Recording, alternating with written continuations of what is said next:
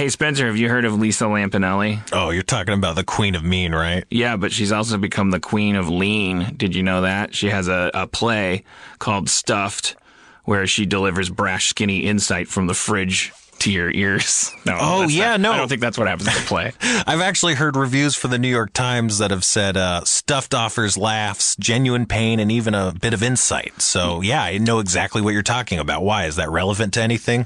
Well, Lisa Lampanelli, she's got a lot of street cred, and she's also got a new Feral Audio podcast where she and her co-host Mike Morse talk about health, food, body image, everything else to help you be the best you can be. That's a real hairpin turn for the Queen of Mean. She's stopped stomping on political sensitivities long enough to help you self-actualize and engage in some self-care. So what? She dishes out some tough love as she takes your questions about being fat, being skinny, being anything but right, and helps you grab a little self-acceptance? I mean, is that what we're talking about? Yeah, but there's other stuff too. Like if you want to get yelled at by Lisa, you can email getstuffed@feralaudio.com, and maybe she'll make you feel like a piece of shit on the podcast, or maybe she'll make you feel better. You don't know with Lisa Lampanelli. She's the queen of mean and lean.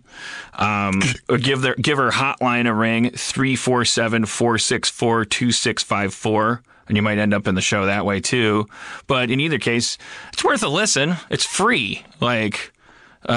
I think it's very interesting that she's like had some transformative nutritional experience that she and now is doing insights, because what's interesting about the idea of Lisa Lampanelli talking about body image and stuff is that we already know that she doesn't give a shit about what your feelings. So and what we probably need to do more of when we're talking about health issues and stuff is actually have some frank conversations. We're a very fat country, very diabetic country, very deluded, vain, self-loathing, shallow country. Like what do we need to do to actually be healthy? I would trust the Queen of Mean turned Queen of Lean to tell me that.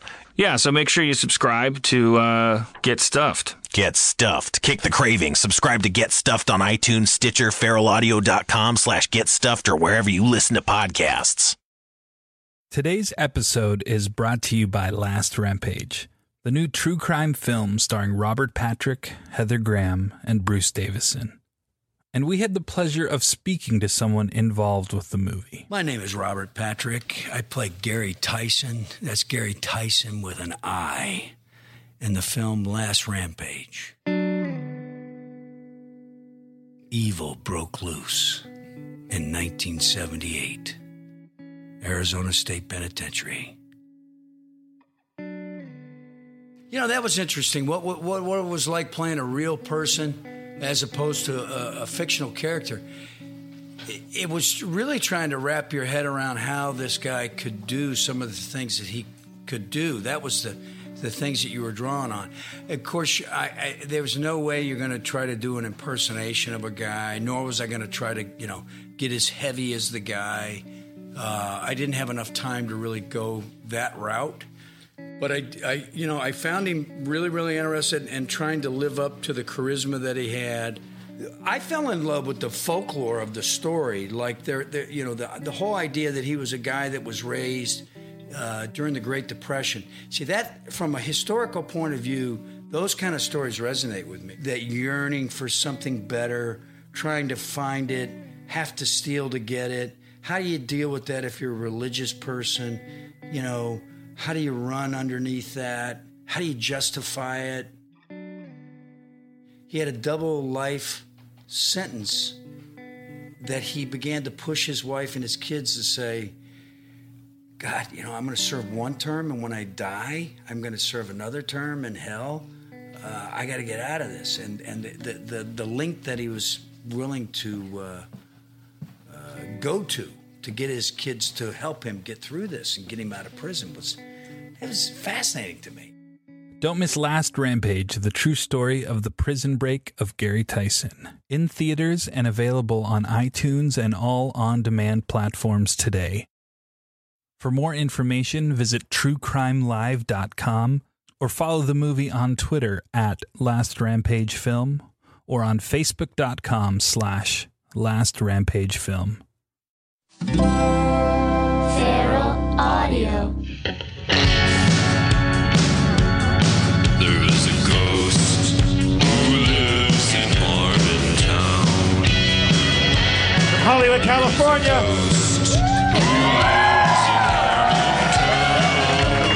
The Nerd Melt Theater at Meltdown Comics, Sunset Boulevard. Harmontown is now in session.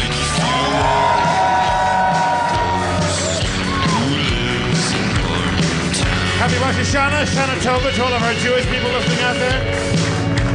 Let's bring out our game master, shall we, Mr. Spencer Crittenden.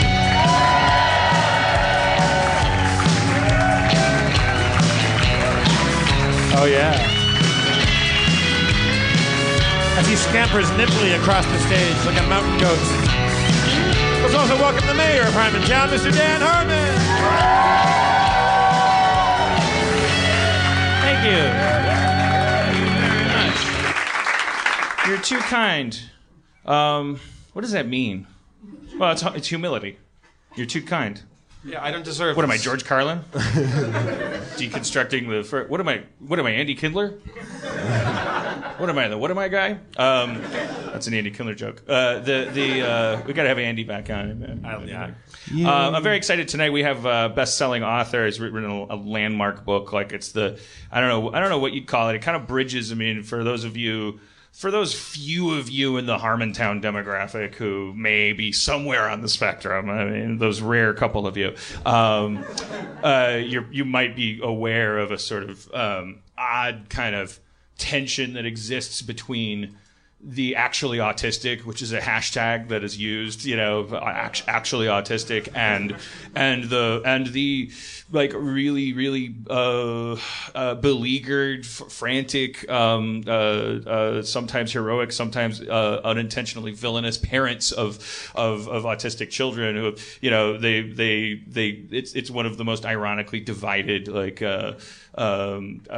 realms I find ever since I've been writing the character of Abed in Community. I've sort of been drawn into this world and fascinated by it, and this guy wrote this book that's sort of like it makes holding hands across that schism somehow possible. It's a really good book if you've ever had questions about autism, what the hell it is, which we all do because in the 70s we were cattle prodding children still. We can talk about that.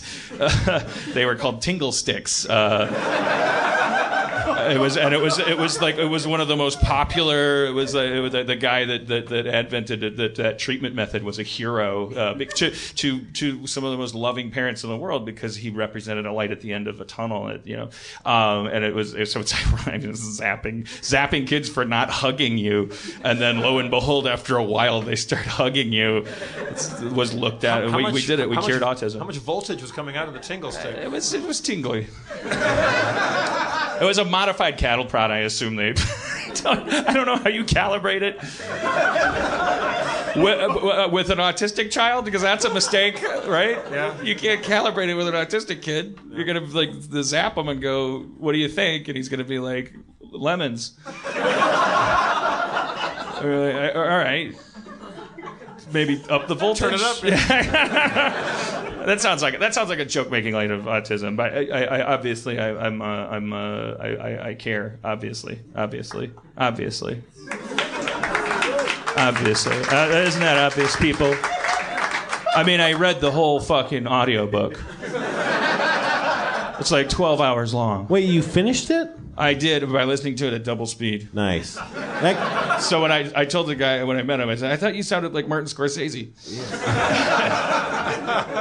Well, so you can read because it. Listen to You can hear it double speed and it still scans. Like you can still dig it. Yeah, maybe I'm autistic. Yeah, no, you could. Yeah, I could. I've tried this with other books. I tried this with the Scientology book, and I found myself having to slow it down, but.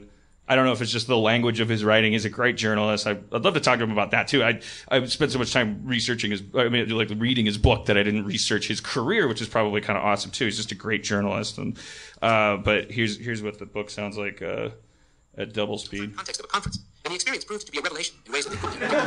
Viewed from the outside, not all that much happened. They brewed up cups of tea that would still be sitting there hours later, cold, on the floor, because they suddenly forgot what to do with tea. Or got distracted. It's Scorsese, right? My influences in The Departed are largely Hitchcockian, but people don't know that. The thing about Hitchcock is he loved Revelation. He loved Revelation. But anyways, well, whatever. I'm in a great mood. My wife is coming home tonight. She missed her flight yesterday. I'm a little concerned, but like I've been seeing the picture. She has lost a stone, not a kidney stone. Damn. She's lost 14 pounds or more. Which apparently the Irish still use stones to weigh stuff, which doesn't seem scientific because they come in all. I mean, which stone? Could be a heavy one. Do they round up or down to the nearest stone, or? I don't even know if what you're doing is a joke or. I'm asking an honest question. Well, I don't know what a stone is. A stone. He weighs 7 stone. What is a stone? Metrically, what is a stone? 20 pounds? Right. So yeah, so you weigh 7 stone. So what if you weigh 125 She lost a stone, pounds? and I think I may have found it while she was gone. Like I am. It was inside a donut. And I took a bath tonight, and I was like, scrub, like, because I literally, all right, like I'm accustomed to the fact that this will elicit a reaction, but in honor of the book we'll be discussing tonight, I say this, I don't care. I haven't taken a shower since she left. Yeah. Oh, we got whistles. That's 5 weeks. People are shocked when they hear how little I am capable of showering. Is that 5 weeks? I don't. Yeah. Like I never thought about it. I never did it. You know, maybe my chiropractor was probably like, ugh, it's like a pincushion full of stink pins. I know my chiropractor has OCD and like I know I must constantly challenge his career path. Like he must every time I leave his office he must be like, why do I have to care about the human back so much that this man is in my life? Because every time I come into the office I have to, because you face a table and then it goes and you go down, but I have to empty my pockets. And in my pockets are always just like, there's just like, you know, random drugs and like beer bottle caps and like house keys and just like wads of money. And he always the look on his face is like, I might as well be baby rats. And he always goes like, you have a little bit of lint on your shirt. And I'm like, if he's noticing lint on my shirt, he wants to hang himself. Because here's some other stuff on my shirt. 5 weeks of residue, you know, blood stains from my back acne. Yeah. I'm not compatible with and he was like, boy, if my mom saw that, like one time he said about like all my stuff, like he's like, you gotta get a money clip. Get a money clip. Like, you keep telling me that, but 42, I think everything's kind of baked up here. Like I got my phone and I got my pocket that has all of my money, my wads of money. And I also feel like I probably lose like $600 a week, which is fair to me. It feels like karmic, because do you give to panhandlers and encourage panhandling, or as Spencer does, do you pull over when you see a guy recycling cans and like throw money at him that he didn't ask for to encourage industriousness? Are we B.F. Skinner? Is our job to program the homeless with our money? The actual solution is just ooze so much cash that you randomly just it just comes out of you. It's like actual trickle down. Yeah. Yes, if Reagan was alive today, he would be like, this is what I meant with the Star Wars initiative. That was the idea of like the Star Wars space station was trickle down justice, right? Like we were gonna trickle everything down. So Erin's coming back. She may actually walk in during the show. She landed at 7:30. I got a text. It may have been no. Did you do a little arts and crafts project at home? I did. I cut out welcome home out of letters and hug him from a string. Yeah? Bare minimum. Right? But I really wanted to be there when the dogs saw her, because I feel like that would be YouTubeable. That's what's important. I'm a little nervous about like I don't know, you know. Did you speak every day or talk or text? No, because I'm not good on the phone and FaceTime's weird. Like she gets punished for calling me or FaceTiming me because I'm like I wouldn't be able to be with Aaron. I wouldn't be married to Aaron if text messaging wasn't invented. You know, if I wouldn't be anything. I don't think if they didn't come up with a technology that allowed me to like, you know, like I just because someone calls you on the phone, especially FaceTime is especially like, it's just the worst. Like isn't it the worst of all possible worlds? Because it's like you can't in a normal face-to-face conversation you have the option of minimized eye contact. Like you can't do that with FaceTime. You can't like look at a George Jetson screen and then just look like away. You have to like lock eyes with a deck of card-sized version of your wife and like stare at her, and then be like yeah. And then what did you do? And I drank some water. That's not my wife. This is an image of my wife. Okay. And then inevitably the other person on the other end goes like, all right, like which means you don't love me. And I'm always like what? And they're like, what? And I'm like, you mean I don't love you? Like, what? It's bad. FaceTime is bad for me. So no. And that's all I don't know. But then on the other hand, like my cat Fiv, like she's sick. And like, so then like an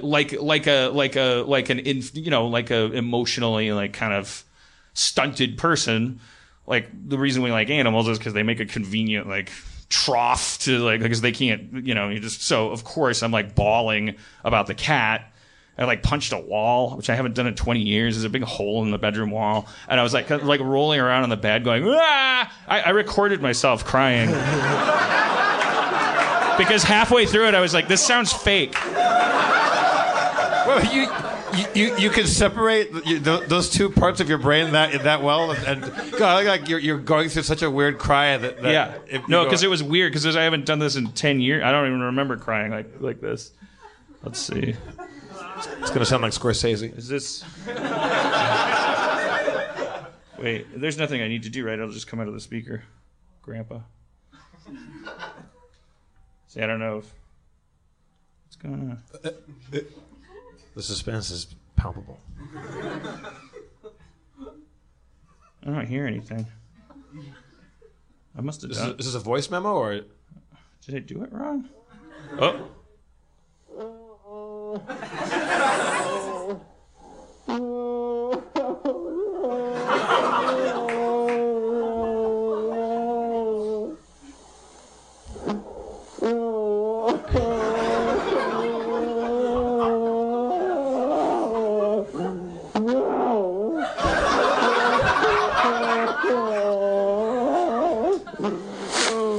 Are you a basset hound?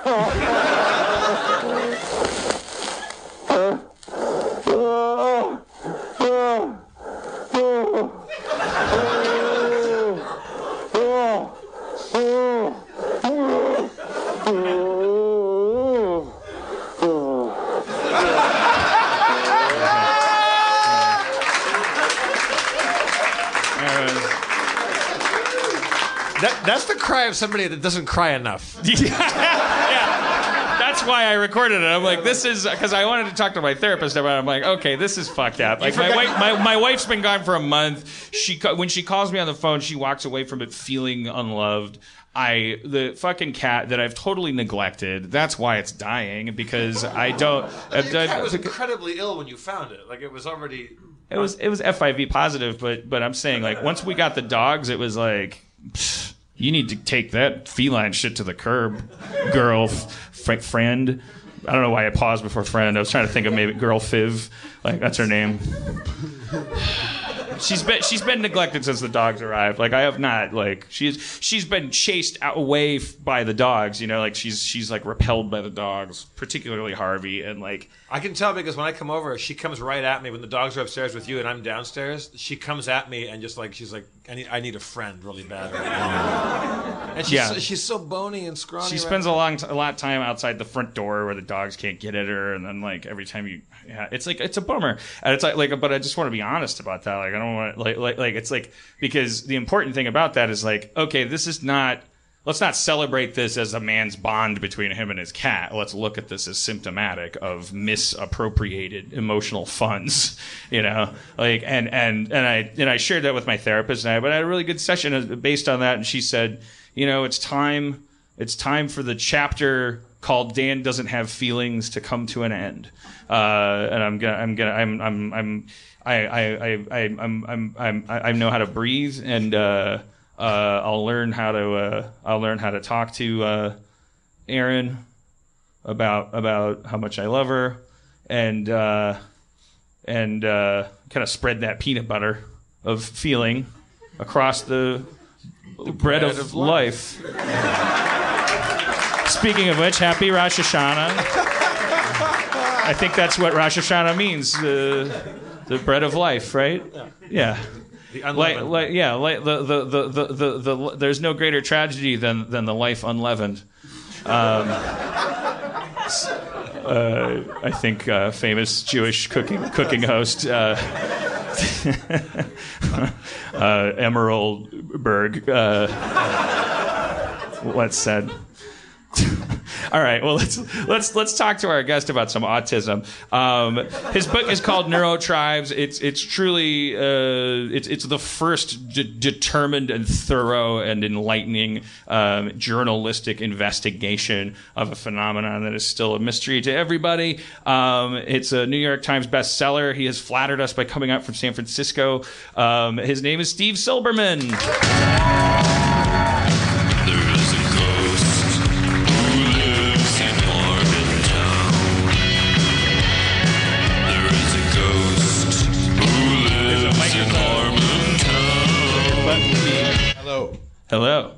Hello. Hi, nice to be here. Good. Nice to be. Are you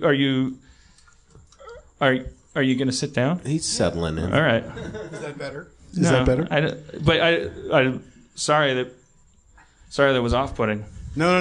It's fine. There are no rules here except the ones you make. And I'm strangely adamant about them. Right. Now I feel like I have to say you don't have to sit down. Steve, what you don't know is Dan, when a guest comes out, he takes the opportunity to sit down himself, and he doesn't want to be robbed of that repose. That's great. Right. Well, I guess I was kind of scared or delighted that you were going to launch into like just 10 minutes about airline food or something, because you were just standing there with the mic, and I was like, he's going to do stand up. It's that high chairs slightly scare me. Yeah. You know, one wonders if I'm going to teeter off or something. I wish we could. That's a good segue into our talk about autism, which because the big theme in the book is the realization, which is ironically realized long after Hans Asperger said it originally. His feelings on the subject lost to the ages until recently. That this is, you know, it's less about diagnosis and treatment than it is about realizing that there's different kinds of brains, and there's a lot of ways we can make the environment compatible to anybody that we happen to run across. That's true. Basically, in 1930s Vienna, he started seeing these kids in his clinic who were interestingly mischievous. They would steal a bunch of shit to build up their chemistry sets. They would get kicked out of schools because they didn't take the teachers seriously. It was sort of a clinic of last resort. One kid was, because there's a typical thing with, especially with mildly autistic people, is obsession with particular areas, and one kid was obsessed with poison and was there because he had stolen cyanide from his school. Yeah, exactly. There were red flags. Exactly. And some of the kids ended up there like through the court system and stuff. And the thing about this clinic was that it was an amazingly progressive place, because it was like half clinic, half school. Like kids wouldn't just kids wouldn't just get brought there for a diagnosis or whatever. The people who worked in the clinic actually lived with the kids and observed them like tying their shoes in the morning if they could or couldn't. And that's how they learned to recognize autism. And Asperger and his colleagues believed that autism and autistic traits were very common. And in fact, that people with autistic traits had been accelerating the evolution of science, technology, and culture for millennia. And were already familiar to all of us through the sort of pop culture archetypes of the absent-minded professor. Right. Doctor Who. Right. Well, that wasn't invented yet, but autistic people would soon make sure that it was. Is that a character? But I mean, before the word Asperger's, which, by the way, it should be noted, Asperger did not. He didn't discover Asperger syndrome. No, he discovered what we now call the autism spectrum. And was saying in the beginning, this is a spectrum, and this is and it was later, what was it, the 70s, when somebody coined the phrase Asperger's syndrome? Yeah, and that was a marketing term, actually, because it was an autism diagnosis that did not contain the word autism. And one of the reasons why it proved to be so popular was that it did not carry the heavy burden of shame and stigma that the word autism carried, because parents had been blamed for autism, not by Asperger, right. One might note. By Leo Kanner. Leo Kanner. The Edison to Asperger's Tesla in the there you go. In the discovery of autism is a parallel I kept thinking about. What an appropriate parallel. Yeah, because Edison was the more successful one, he was the more neurotypical one, and he was better at issuing press releases, and he was American. And I mean, he had two advantages over Asperger. He was, even though he actually was from Eastern Europe too, he lived in America. He worked at Johns Hopkins Hospital in Baltimore.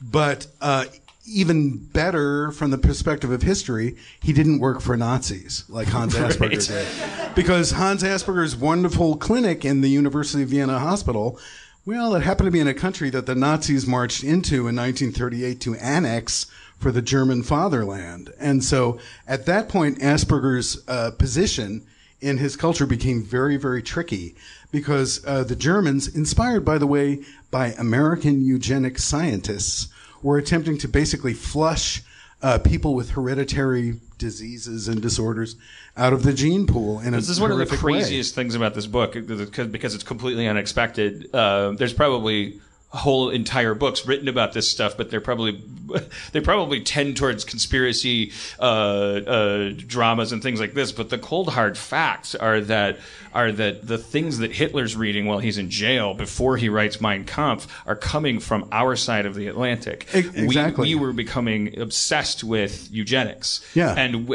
unashamed of them, because they didn't have the current stigma, because there weren't no Hitler yet. Exactly. You describe a conference where it's like the World's Fair of eugenics. Yeah, exactly. And there, by the way, there was a slogan in use at that conference, which was echoed in Orphan Black recently: the self-direction of human evolution. That creepy, leaky guy. That was actually a real slogan from the American eugenics movement.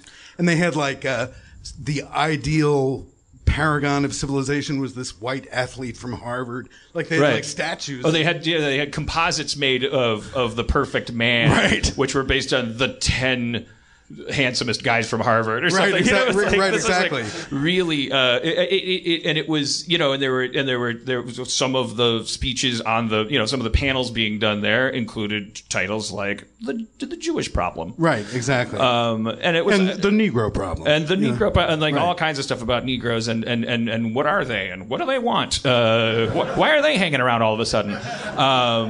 It was bone chilling, and it was completely unexpected, because here I am tucking into a book about Temple Grandin, but I'm seeing this crazy Alan Moore it feels like an alternate history where there should be Zeppelins in the sky. Well, that was the thing, man. It's like, there have been a million books written about Asperger syndrome or autism or whatever, but they've usually looked at autism through a strictly medical lens.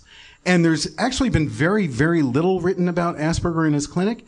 And I thought, why hasn't anyone ever pulled the camera back to see the burning Jewish storefronts and euthanasia going on. Well, that's the irony background. is that what the history is written by the winners, and the myth that favors us is that here it was the 1920s and ladies loved short hair and sitting on flagpoles. Right. FDR had a plan for the kaleidoscope, and meanwhile in Europe a growing menace. Adolf Hitler invents anti-Semitism and slowly somehow manages to convince half of the planet that it's a great idea. And we sort of, but the absolute ugly truth of it is that, and there is an uplifting aspect to it, an uplifting irony to the fact that we were flirting with it in open air, inviting Jewish physicians to a conference to hear talk about the Jewish problem. They weren't banned from the thing. It was like, let's just be anti-Semitic just because it's fashionable. You can't do anything about it, Dr. Rosen. Did you want to be a doctor or not? Sure, it couldn't hurt. It's like, well, why do you talk like that? That's the title of my next conference. What kind of? Why are you so Jewy? And he's like, fair enough. Shana Tova. It's the shadow that we cast by being allowed to talk about it, by publishing books about it, by the triple irony of the euphemism of the word eugenics, which means the good birth, right? The fact that it took what happened then for everyone to be shamed into a proper historical perspective is. It's simultaneously totally cynical, but also kind of like, well, good. That's what you get. This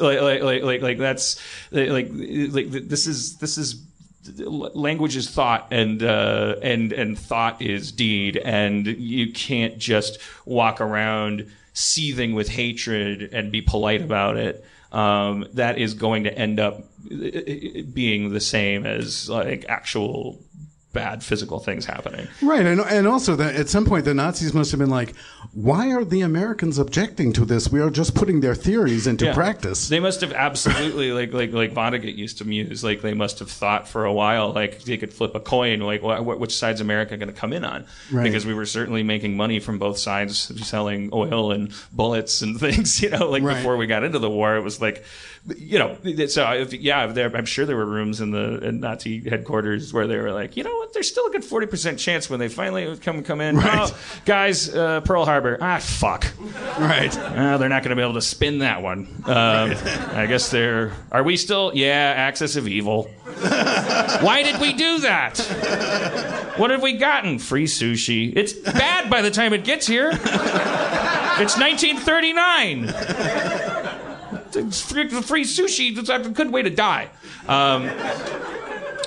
Anyways, so but that's a huge weird side note, but you had to do it. You had to reshine like long lost light on that fact because Asperger, that it seems to be one of the big answers to the question, why was this all so complicated and arduous? Why is something that's being discovered way back then still in the 70s being treated with cattle prods? And part of the answer is because Asperger is just like bound to, there's pictures of him and there's swastikas somewhere in the picture. Right. But the story is worthy of a Robert De Niro movie or something. Like, I mean, the guy was a hero. He didn't like no Nazis. Well, he was a complex hero. I mean, we have no idea. He probably had to make some concessions that we don't know about to not have his head chopped off. Basically, you don't mention any of those in your book, but I mean, you paint a picture of a guy who, by virtue of his love of these children, is absolutely horrified by the idea, and he's sort of some of the ironic concessions. Dan, could you use the word ironic more tonight? One of the stranger and more poetic concessions that he makes that you're talking about is that he tries to make a case for these kids continuing to get treatment because they'll make good code breakers one day. Yeah, exactly. And if you think about it, with Alan Turing, in a sense, we use the Aspergian brain to break the German codes, but they were too busy killing the children that carried those genes to make use of those talents. The children that invented as they entered adulthood, if they were time and time again, what we're seeing is like, it's we on one hand we have to eschew the myth. I don't think anyone suffers from this myth anymore. The idea that every single person with autism has some kind of hidden superpower like an X-Man, but it is true time and time again that through environmental understanding, doing the equivalent of a ramp for if someone is bound to a chair, right. But in this case involves sort of opening your own mind, changing your own time scale.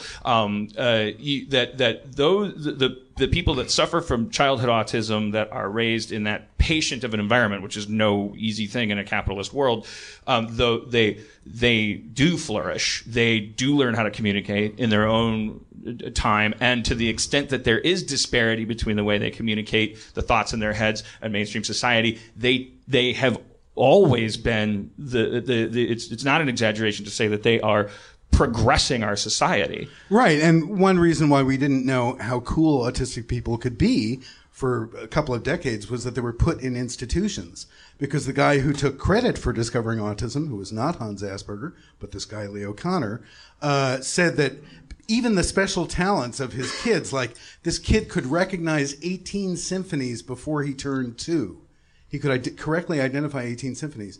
But Kanner, instead of saying, oh, this is really cool, this is a specialized form of intelligence, which is what Asperger said. He called it autistic intelligence.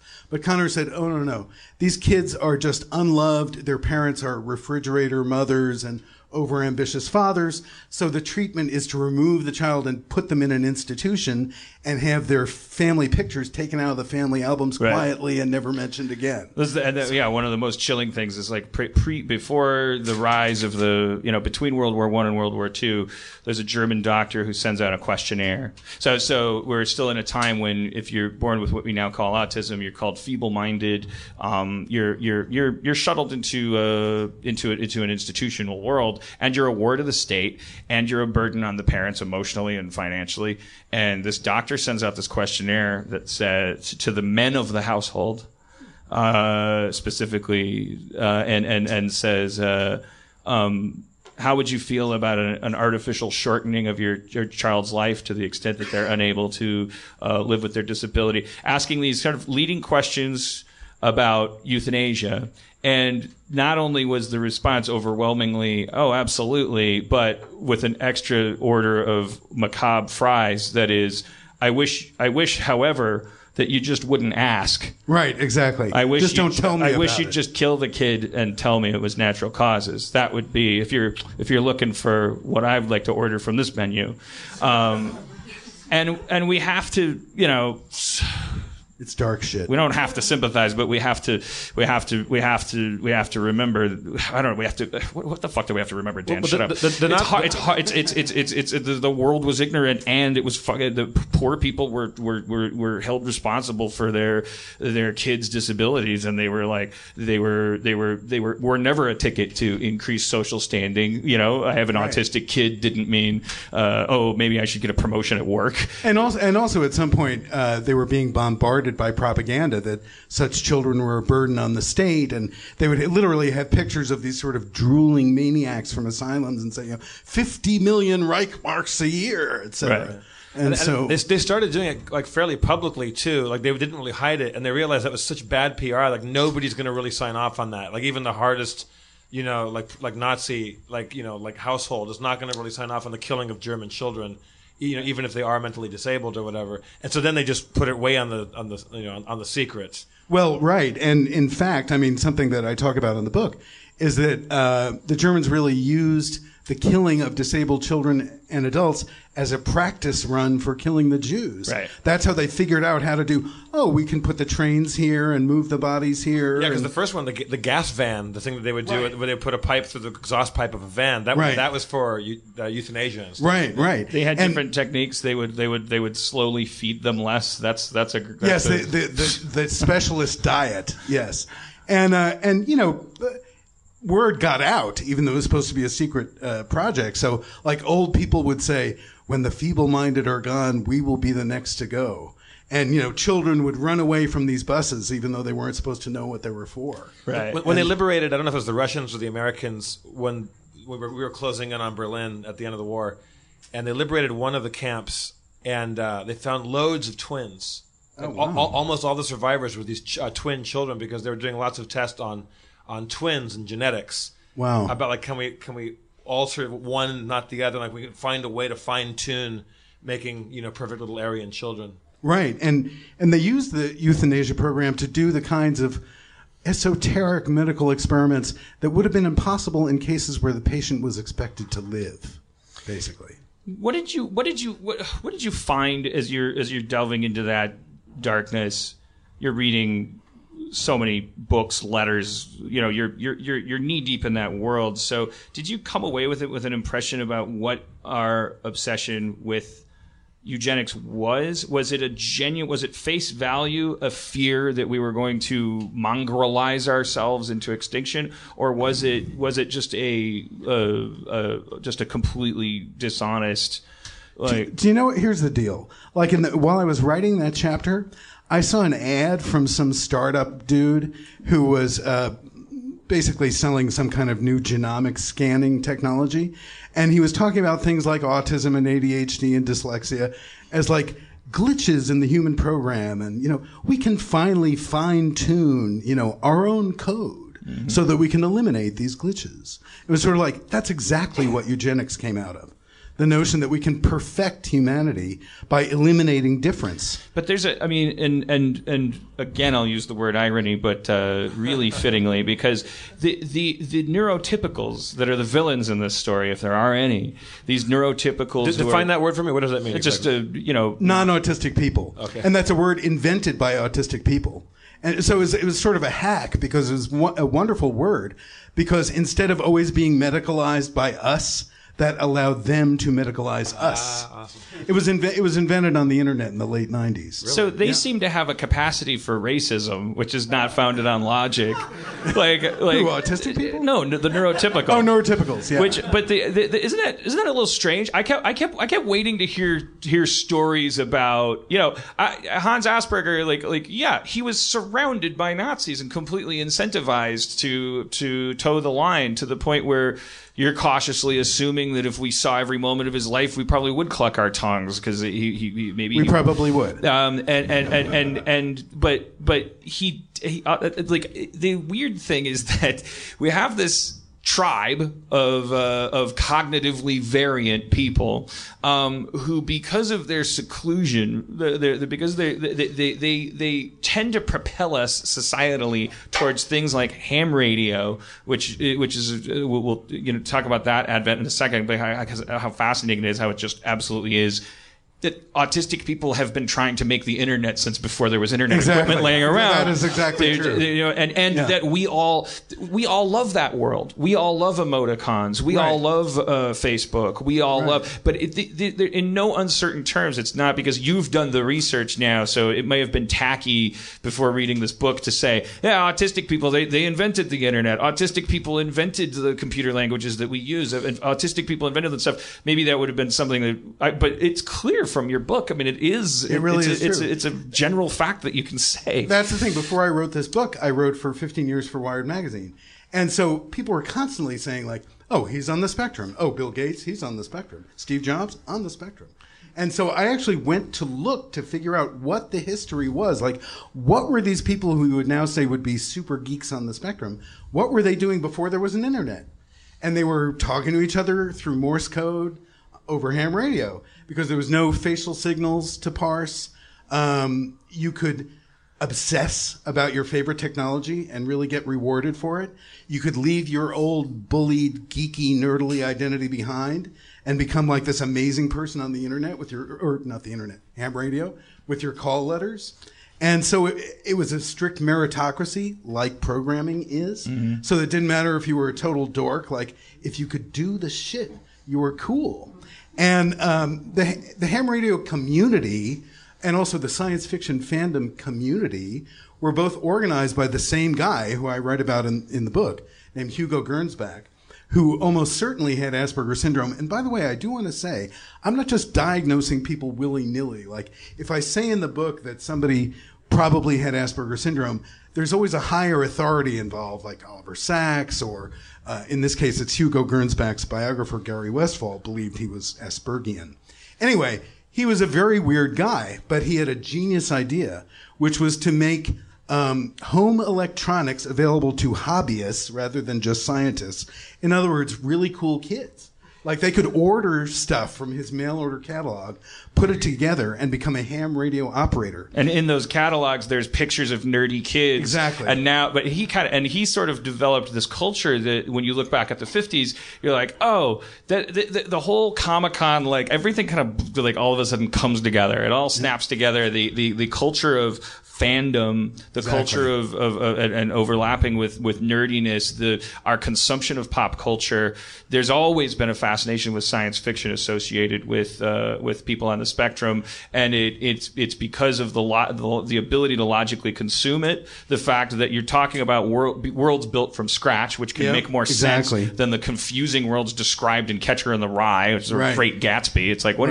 I guess he was rich. What am I learning from this book? And whereas it's like, Zeep Zandflorp landed in his space pod and stepped out. It's like I can access every aspect of this, and I can, the first fanzines, and in fact the word fandom, the concept of fanaticism, fan groups, and things that all came out of the ham radio culture, which was connected to this science fiction pulp culture. Yep, exactly. Comic books and catalogs where you could buy chemistry kits and and it was all started by a guy who clearly wanted to create his own world where and not only that, but his best bud was Nikola Tesla. Right. So Nikola Tesla had the chops to design that future world. Do you have? That's why I wanted you to bring your book up, because that's one of the passages I was hoping you could. There's two passages I don't know if you can like willy nilly like page them up, but one of them is Tesla talking about the future, describing what the world is going to be like. Do you put Tesla on the spectrum? He wasn't neurotypical. I actually don't retrodiagnose him, but he had many, many autistic traits. He was like fascinated with glittering things, and he was very, very honest. So like when his two aunts asked him who was more attractive, he said something like, "Well, you're not quite as ugly as the other." So he had that Aspergian utter frankness. Yeah. Well, I have a question, but maybe we'll do it after you read this passage. If I can find it, that is. Maybe I can talk about it. Here it is. I got it. Okay. Okay. Quote, when wireless, meaning ham radio, when wireless is perfectly applied, the whole Earth will be converted into a huge brain, Tesla told an interviewer in 1926. We shall be able to communicate with one another instantly, irrespective of distance. Not only this, but through television and telephony, we shall see and hear one another as perfectly as though we were face to face, despite intervening distances of thousands of miles. FaceTime. Exactly. And the instruments through which we shall be able to do this will be amazingly simple compared with our present telephone. A man will be able to carry one in his vest pocket. We shall be able to witness and hear events. The inauguration of a president, the playing of a World Series game, the havoc of an earthquake, or the terror of a battle, just as though we were present. Wow. This is 1926, people. I mean, on one hand, it seems like a no-brainer, but yeah, kind of. That's because we're on a podcast. Right. I mean, but like Tesla again. It's like Tesla and Asperger, both probably not neurotypical, and their rivals, their successful trademarking, like dominant guys who popular fringe culture, oxymoron, has it that Edison, there's backward things about our current society that are hard baked into it because Tesla's like more populist empowering. I don't know. His going back to AC versus DC, and all just Edison's proficiency for trademarking and patenting, and his desire for hegemony, like conquering Tesla's reclusive, fanatical desire for everything to make sense. Right. And one of Asperger's autistic traits was that he was able to resist peer pressure. So, while everybody else around him was thinking in terms of eliminating difference, he said something like, that which is different from the norm is not necessarily inferior. Right. Which was a very un-Nazi-like thing to say. Because there's a skepticism. So that's what I was saying before. My train of thought got remarkably tangentialized. This idea that it's the neurotypicals of the world who seem to have a gift for politics, racism, war, seduction, charm, I guess. Yeah, diplomacy, white lies, flattery. Yeah, fashion, hygiene. Yes, exactly. like they. I'm sitting right here, Dan. But the weird thing about it is these are all these are all things that if an autistic kid wants to memorize a map of Los Angeles, my friend Chris McKenna has a couple of autistic loved ones in his family, and like describing their one of their obsession with like road maps and things, and like just every time he meets somebody, he asks them where are they coming from and where are they going, and then that's his conversation is that. Instead of small talk, he can tell them about a route to take next time they drive. Can I just jump in and tell a little anecdote? I went to an autistic retreat, so I was one of the very few neurotypical people with like about 70 autistic people of all ages. And the second day that I was there, I went up to a guy who I thought was cool the night before, and I said, "Hey man, how'd you sleep?" And he said, "Why?" It was like an excellent question. And I realized like how much fucking energy I put into like reputation management. Like every time I walk into a room, "Hi, how'd you sleep? I'm charming." It's like right. Wow. I've been such a. I mean, I have to share this just because it's something like, and I have no idea if the person I'm talking about is. I'm certainly not qualified to diagnose him as anything, but there's such a. I had an encounter like that where I went up to somebody at a party and I I stood next to him and I was like, this guy. He gets picked on by people. I love him. I'm an outcast. I'm gonna log some hours here. I'm gonna be a wonderful guy and I'm gonna talk to him, not cool people. And so I stand next to him and I look around the party and I go, wow, looks like everybody's here. And he's like just spent the next 8 minutes in a monologue about how I'm like well, I didn't get the list of people that should be here. I wouldn't be able to compare the thing. It was maddening because in my mind I was thinking, you little prick. I'm stooping here, and it's like that happens on a cellular level all the time in interactions. But like what's at the core of it, of course, when you take a step back from it, is like you said, like why am I asking how someone slept? What is it? Yeah, we could have spent that time inventing something. Right. I love this early science fiction fandom nickname for neurotypicals was the mundanes, and so it's like. Those are the people who think they rule the world. Steve, actually, the mugwumps. How easy is it to go back and reverse diagnose people? Like, I mean, are there certain can you look back at Dostoevsky or Chaucer or these people or for instance, is there a way to kind of definitively say, or you can kind of guess and it's you? Yeah, well. Some people are much more promiscuous about their retro-diagnosing than I am. Mm-hmm. Like, I'm a science writer. So I have to be strict. Right. Is there an etiquette? That's another thing. Like when I was in Wired and I did that interview where I told the guy at the end of the interview, I was like, by the way, and I took a quiz online and it's like, maybe I don't know that. And then I like seeing it in print, I'm like, so tacky. God. Like, and where there's tackiness, there must be etiquette. Is there a guiding principle for this? No, I mean, some people seriously self-diagnose and, I believe it's called self-diagnosed peer-supported in the autistic community. So it's like basically if your peer, if your allegedly autistic peers say, yes, you are like us, then it's cool. Right.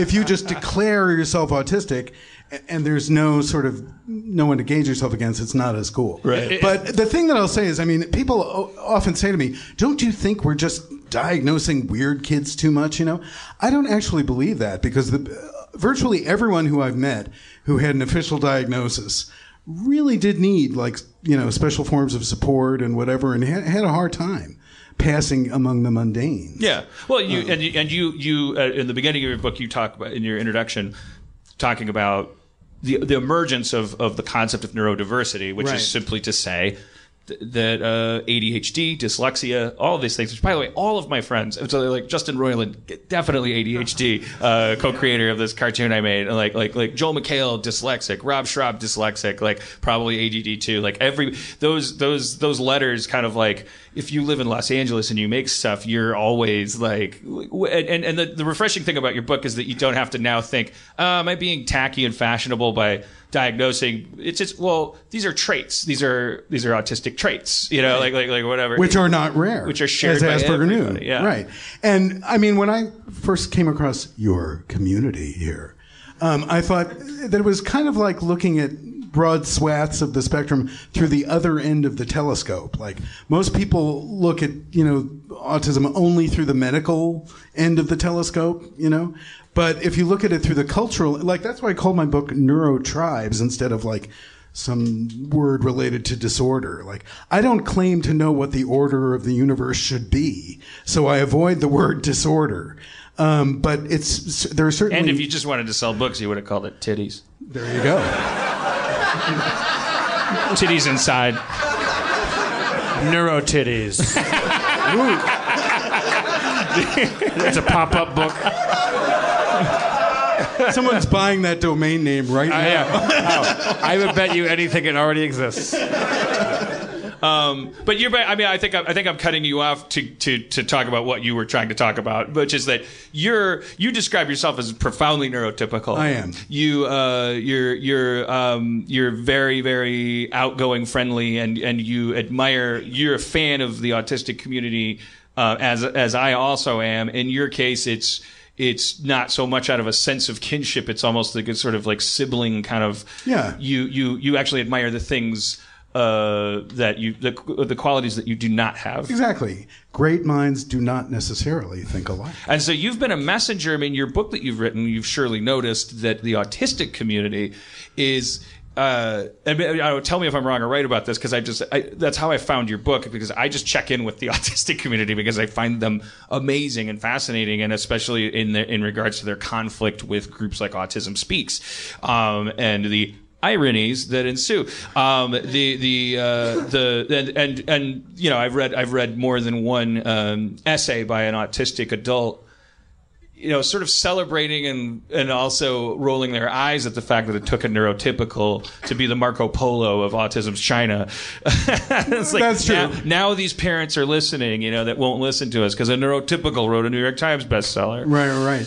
Well, at my book launch, I was very, very happy to see. We had a party in the Haight-Ashbury in San Francisco, where I live, and I was very, very happy to see actually autistic people in the audience, because usually there's like this huge divide between like the Autism Speaks parents and the clinicians and the autistic people, but kind of everybody was in the same room there. And what was really great was at some point in the Q&A afterwards, somebody asked me like, what do you think the virtues of getting a diagnosis in midlife are? And so while I'm thinking about that, I'm thinking like, who the fuck? I'm not supposed to answer that question. We have experts here. So, I asked if there was anybody in the autistic section, sort of, they were sitting together, wanted to answer the question. And this woman stood up and she said, getting a diagnosis in midlife was like finding the Rosetta Stone to myself. I was like, holy fuck. I couldn't have come up with that. Is there a lot of tribal pride among autistics? Well, there is now, but that's after decades of like being brutalized and exterminated, and yeah.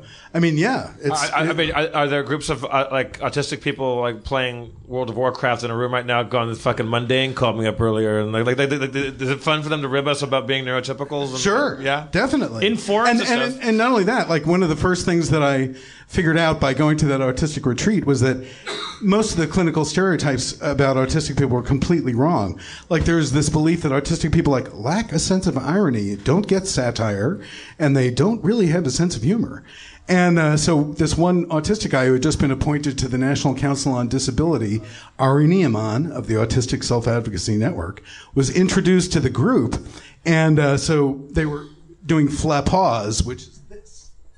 It's like turning this stigmatize behavior into a symbol of celebration. And so from the back, this girl said, yeah, it was nice because it also doesn't create this startling burst of sound that freaks them out, So from the back of the room, this young woman said, "We love you, Ari, if we were capable of feeling such an emotion." The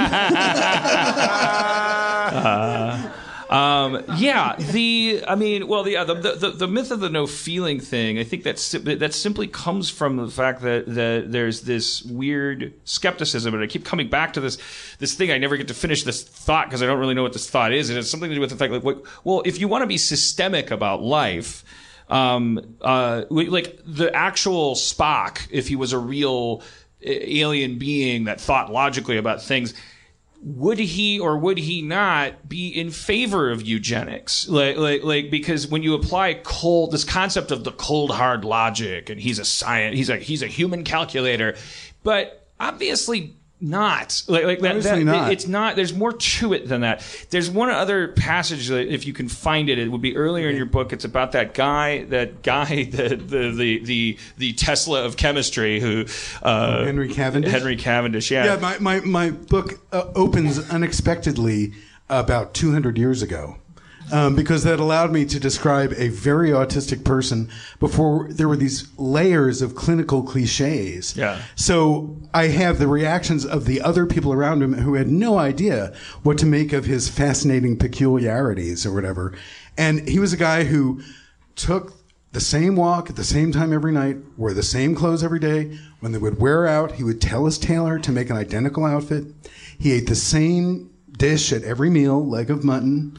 There was a chambermaid who surprised him on the steps with a broom, and so he ordered a new set of steps, exactly, so that it wouldn't happen again. That's not the same cold hard logic that goes into genocide, right? Or there's no laziness there, right? There's he practically invented science. Like he measured the density of the Earth in a shack in his backyard. He figured out how to do it with pendulums.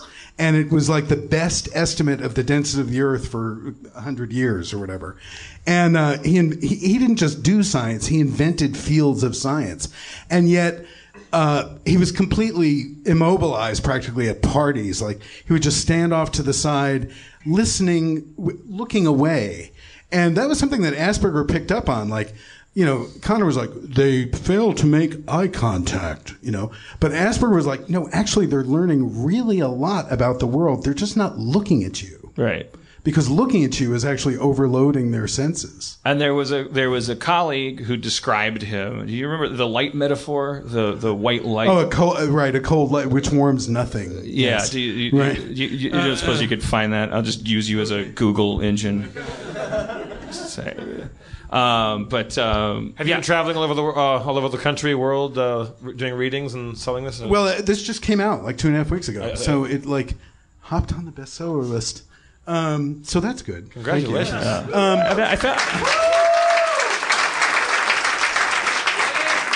But don't we need different words for things like compassion in a world where the people who have been responsible for creating a more Roddenberry-like world are accused of, are describable as not having it, and yet the people who have been trying to cure them in childhood are people who are cattle prodding them. Right. The people who supposedly have the empathy that these people lack are the people sticking cattle prods on them. I feel like there's a word we're missing in the English language that maybe an autistic person could invent for us, so that we can stop making that there's a distinction we're making that's not 100% accurate about whether they're feeling things. That's true. And the great thing is that once the internet was finally invented, and I talk about how a very autistic person helped invent the first social network that was open to the public. Actually, this guy Lee Felsenstein. But anyway, the internet gave a place to autistic people where they could talk to each other rather than just talking to clinicians. So instead of being isolated patients brought there by their parents, they could just talk to each other. And one of the first things they figured out was that autism persists into adulthood.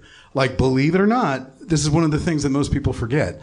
But up until the 70s or 80s, really the 80s, the diagnosis was not really available to adults or even teenagers. in Americans. So people say, why are the rates of diagnosis going up? One reason is that teenagers and adults could not get the diagnosis until the 80s and 90s. And that was one thing that Asperger's syndrome was good for. It's simply like, it's the Wendy's and Burger King of which is neither a good thing nor a bad thing. It's like we've developed since the early 80s systems that are now available to clinicians to diagnose autism. Right. And so the diagnosis just went through the roof. And also, another thing that people, I would say, underappreciate generally, even some autistic people, is Rain Man. Like, people think, oh, what a cliche. Dustin Hoffman, Raymond Babbitt with the cards and the toothpicks, whatever. But actually, that film was completely revolutionary because even people who had been in autism circles for decades had never seen an autistic adult certainly on screen, ever. And so Raymond Babbitt made autism recognizable to teachers, to parents, to autistic people themselves, to clinicians. And so that was one of the sort of elements of the perfect storm of autism awareness that created the apparent epidemic. Steve, I know I'm totally ignorant about autism. But is it a strictly neurological thing? Is it a developmental thing in the brain? Yes, although we still don't have a biomarker for it. So there are no blood tests for autism. There are no brain scans for autism. Like you can't. But can you take autistic? Can you scan brains and see similarities in autistic brains or no? Well, that's the subject of much debate. But the problem is that every 6 months another study comes out. It's too much white matter. It's too little white matter. It's too much connectivity. It's too little connectivity. Right. You know, it's like there are all these conflicting studies about what the biomarkers of autism are. It's certainly hereditary. That was one other interesting aspect. Yes, it's certainly hereditary. So on one hand, you have a spike in diagnosis, because that's, I suppose, the biggest question that your book would need to answer, that someone would come to, is what's going on with this autism epidemic, and which you get right to in the opening of the book, and slowly answer throughout the book. And it seems to be, correct me if I'm wrong, the two biggest factors are what we just talked about: the increased widening availability of the diagnosis, but you hint at early in the book this odd, like, it's an engineer's disease, that it does seem hereditary, and that our modern world, created by autistics, our Jetson world that we all love, that we all fantasize about in science fiction, that autistics make a reality by actually thinking outside the actual box, that world in a crazy, like, poetic fairy tale makes it possible basically for engineers to fuck more. Exactly. That people who used to be defined by their virginity are now able to hook up. Well, wait, Dan, you were saying yesterday, I don't know if it was from Steve's book or not, that Silicon Valley is seeing a big rise of, like, autistic, like, birth rate or something like that? Well, that was the subject of my article, The Geek Syndrome, in 2001. And yes, that's interesting, but and that might be happening. Geneticists call it assortative mating, which is basically when people who are carrying traits for a certain condition get together, there's more of a chance that their kid will have the condition. And that's how I first got into autism, because I'm not a parent, I'm not a relative. I now have an autistic trans nephew, I will say. But I got into it because I was on a boat with 100 computer programmers. And towards the end of this cruise in Alaska, I asked this big programmer guy, Larry Wall, if I could come to interview him at his house. And I noticed that he had customized his house, like he had turned the buzzer on his clothes dryer to a light, so it was not so startling and annoying. And he said, yeah, you can come to my house, but I should tell you, we have a profoundly autistic daughter. And then, like 6 months later, I was writing about another family in Silicon Valley. Can I come to your house? The woman said, yeah, by the way, we have an autistic daughter. And I thought, that's odd. And the next day I was in a cafe in San Francisco telling that exact story to a friend of mine. And this woman at the next table said, oh my God, do you realize what's going on? There's an epidemic of autism in Silicon Valley. And so, like, the hairs on the back of my neck went up, and that turned out to be like a doorway through which I stepped into the next, 15 years of my life. And this book is an attempt to get right what I sort of bunted on in The Geek Syndrome. Because, yes, assortative mating is fascinating. all these Dungeons and Dragons people getting together by talking through screens. Finding their way through dungeons. Right, exactly. With increasing efficiency. Right. Used to be a map on a graph paper. Now you can use a computer to get through that dungeon. Right. And so get that's to the interesting. But why are autism rates also going up in rural Alaska, for instance? Might be Dungeons and Dragons there too. But anyway, so this was my effort to get right what I had sort of wimped out on in Geek Syndrome. Yeah, and it took me 5 years. It could be a whole. I mean, it gets into a whole area of what is the nature of evolution? Why does a sable fox? Why does its fur get non-valuable within one? What is everything operating on a pure Darwinian mutation engine, or do we store? Is there feedback going into DNA? Are we therefore expressing our own evolution through increased incidence of a disease, quote unquote disease, more compatible with an emerging world, and also more causal of it. Right.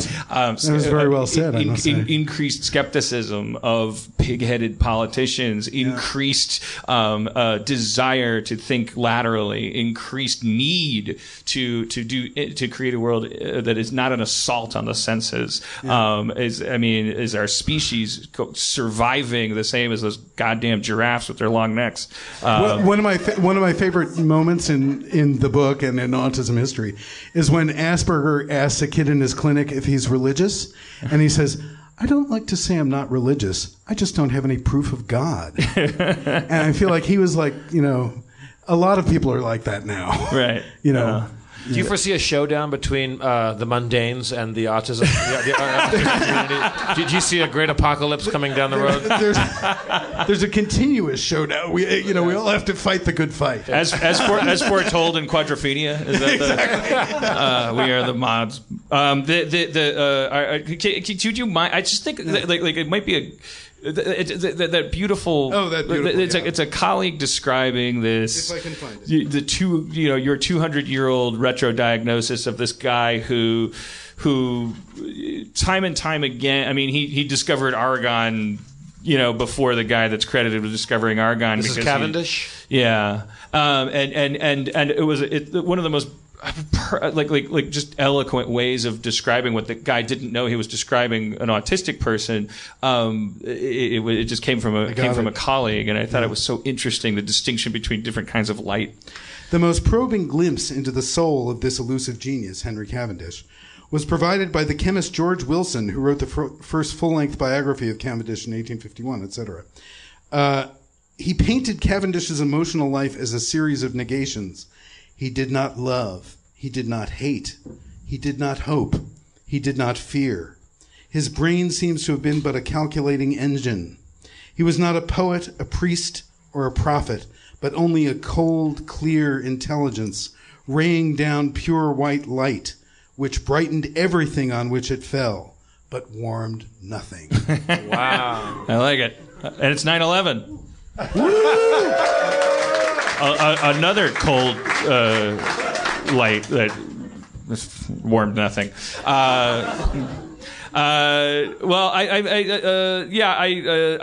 We flew you out from San Francisco. Is there one? There's a do you? Because you describe yourself as the prototypical neurotypical. You were. Except I'm secretly shy. Don't forget that part. Right, but and then you talked about. You said you were married to a fella that is very autistic traits. Well, he has more artistic traits than I do. And I thought in my head as a hammy, tacky host, I was thinking is there a way to weave these things if you're because I was like as a gay journalist. Oh my God! Is there did you ever find yourself looking through that lens as your this is a civil rights movement that happening among autistic people. Here's the thing. Well, yes, certainly. I wrote, this is really the story of a people walking towards freedom out of the darkness, more or less. And do I relate to that because now I'm a happily married gay man? Yes, totally. Yeah, I guess that's all I wanted was applause. Yeah. I got Wait, it. I'm sorry, Steve. You're saying that your husband is autistic? No. God. You said Sorry, Keith. You said, but you both have a certain amount of autistic traits. And he has more than I do. So a neurotypical In the person, best sense. a neurotypical person like you or I could have any number of autistic traits. Yes. For instance, autistic traits are common. Like I a wonder love if of there's anyone Batman. in this room who thinks they might have autistic traits. like give me a for instance of yours. Like what's one of your autistic traits? Trait of mine. In social situations, I feel like I'm running out of energy and I really need to get someplace where I'm by myself and not so worn out by constant attention. All right. So that's one. Obsessive focus. Like, once I figured out that this same guy had worked for both Connor and Asperger, thus answering one of the huge mysteries of autism history, I was fucking obsessed. Like, I remember this moment when I really wanted to be able to see a room in Vienna in 1938. So I literally, plowed through Google Images until I found a picture of that room with the portrait of Hitler behind the podium. And it was like, yes, I am God. I can see into a room in 1938. How would you describe when you're researching? Yeah, that's a question I have as a dropout journalism major and because I sometimes find I tried to find out how coconuts work the other day, and I was astounded that there was no information about it online. Not the specific kind I needed. There was so much of one kind. As a person who what is the mechanism in the coconut that confuses you the most? Yeah, did you? So you didn't get to the bottom of that. I didn't understand. I couldn't look. I was looking at a coconut. I had ordered a coconut filled with ice cream from my local vegan store because I'm healthy, and I was eating out of the coconut ice cream, and I was like, this thing is fucking amazing. It's so good. And I started looking up coconuts, and it was like, yeah, like you could make oil and all this shit. Like it was like, but the thing that kept plaguing me was like, why would a trees, like an apple is designed to make a chimp want to eat it, or a raccoon or something, so it poops out the seeds somewhere other than where the tree is. So I kept thinking, like, why would you play this hard to get as a tree? The answer is obvious to anyone who there's probably 30 people tweeted me in 10 seconds, but not until after. I was amazed that I could Google it and within an hour not have found the very, very simple, obvious answer that probably people who grow up in Hawaii know immediately or whatever. It's like, they're designed to float. They've bypassed mammalian technology there and probably predated it. A coconut is a little waterproof submarine, a boat with a little bit of potable water in it and a bunch of sperm and a bunch of coconut egg. It's designed to float to another island and grow. It's fucking brilliant. I once had a question like that for Oliver Sacks, who is the recently deceased, unfortunately, neurologist who actually wrote the foreword to my book and was a very good friend of mine and a wonderful guy. He wrote books like The Man Who Mistook His Wife for a Hat. Anyway, we were once in a health food store or whatever, and I picked up this bunch of sage leaves that were very furry. And I knew that Oliver was not only a neurologist, but a botanist, kind of. And so I said to him, I wonder why sage has such furry leaves. And he looked at me and he said, because they like it.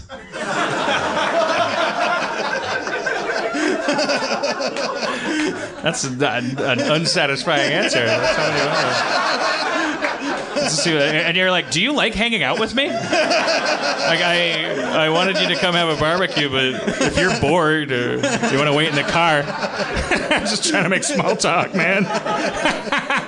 Now, did you obsess on the sage leaves and go look that up? Did you ever? I didn't go look. No. It was satisfying. I'm the same way. I'm a slow reader, and Dan listened to your thing at double speed and it made you sound like what's his name? Martin Scorsese. I'm a fetishist with paper and books. I'm kind of a slow reader because I have to stop, look up every word I don't know, or even if it's words I do know, I go, what's the etymology of that? And then I'll go down rabbit holes of where did that root come from, and then I have to go back to a bunch of other pages because it reminds me of other words, and then I have to look at all the pictures of the inside of the room, and if they reference a painting, I have to look at all the artist paintings. I did that for 5 years writing this book. Well, so that's what I wanted to ask. Selfishly, just to interrupt, because that's my thing. It's like, so if coconuts, were president. No. If I can't, just give me a second. If I can't find out about coconuts in 2 hours on the internet, my question is, how much information is actually on the internet? You said this is a 15-year. You describe yourself as sitting in stacks of books at universities. It's true. How much of our information is, and of what kind, is making it over to this Skynet? Is there a bias toward a certain type of information? Are we learning more about lightsabers and less about Bob Dylan, and or is it or more about those two things, and we know nothing about? If you've spent 15 years researching, I try to port things into the internet that otherwise might not make it. So if you guys have cool shit, whatever it is, like that's not in digital form, just try to make it available in digital form for people, because some guy 300 years from now is going to be writing the definitive book on something, and he's going to find your shit, and it's going to be the central piece in some enormous world-solving puzzle. But also, you're finding out all these amazing, the fact that, we didn't even talk about this. By the way, Asperger, Connor, to round out his role as villain, very clearly, if you type those names into the internet, you will see that they simultaneously started diagnosing autistics at the same time. You actually Woodward and Bernsteined this shit. Right, I Woodward, right. I figure that's the thing. Since forever, as they say, since forever, people have said that Asperger and Connor discovered autism virtually simultaneously. An amazing synchronicity, one of the great medical synchronicities of the 20th century, which I even say in the Geek Syndrome. Anyway, it turns out that Asperger had this chief diagnostician named George Frankl, and he had a Jewish problem with the Nazis. He was Jewish. And so George Frankl was rescued from Vienna in 1938 by this guy in Baltimore named Leo Connor. Oh! So the same guy, for autism heads, that's huge. It's a huge scoop. But here's the crazy thing. So I'm reading the book and going, man, this Connor guy, what a villain. And then but he was heroic because he saved Jewish scientists and clinicians from the Holocaust. So basically everybody in my book is really complicated. And if he buried his connection, his inspiration, right? He really buried. He may have done it because Asperger was associated may have with been Nazis. associating with Nazis. It Right? may have been for an altruistic reason. Right. It may have been. So here's the deal. So Connor in 1943 becomes the world's leading authority on autism. Somehow, for the next several decades, he never mentions Asperger's work, even though Asperger's chief diagnostician and a woman named Annie Weiss, also from Asperger's clinic, were with Connor when he, quote unquote, discovered autism. No one knew this before my book was written. And so basically, Connor never mentions Asperger's paper. So people say, well, he just didn't read it. It was written in German, Connor's native language. Well, he somehow overlooked it because it was in this obscure German medical journal, one that Connor cited numerous times in his work. And so the one time that Connor mentions Asperger's name in public is in this very dismissive book review written in the 1970s. And he says, oh yes, Asperger.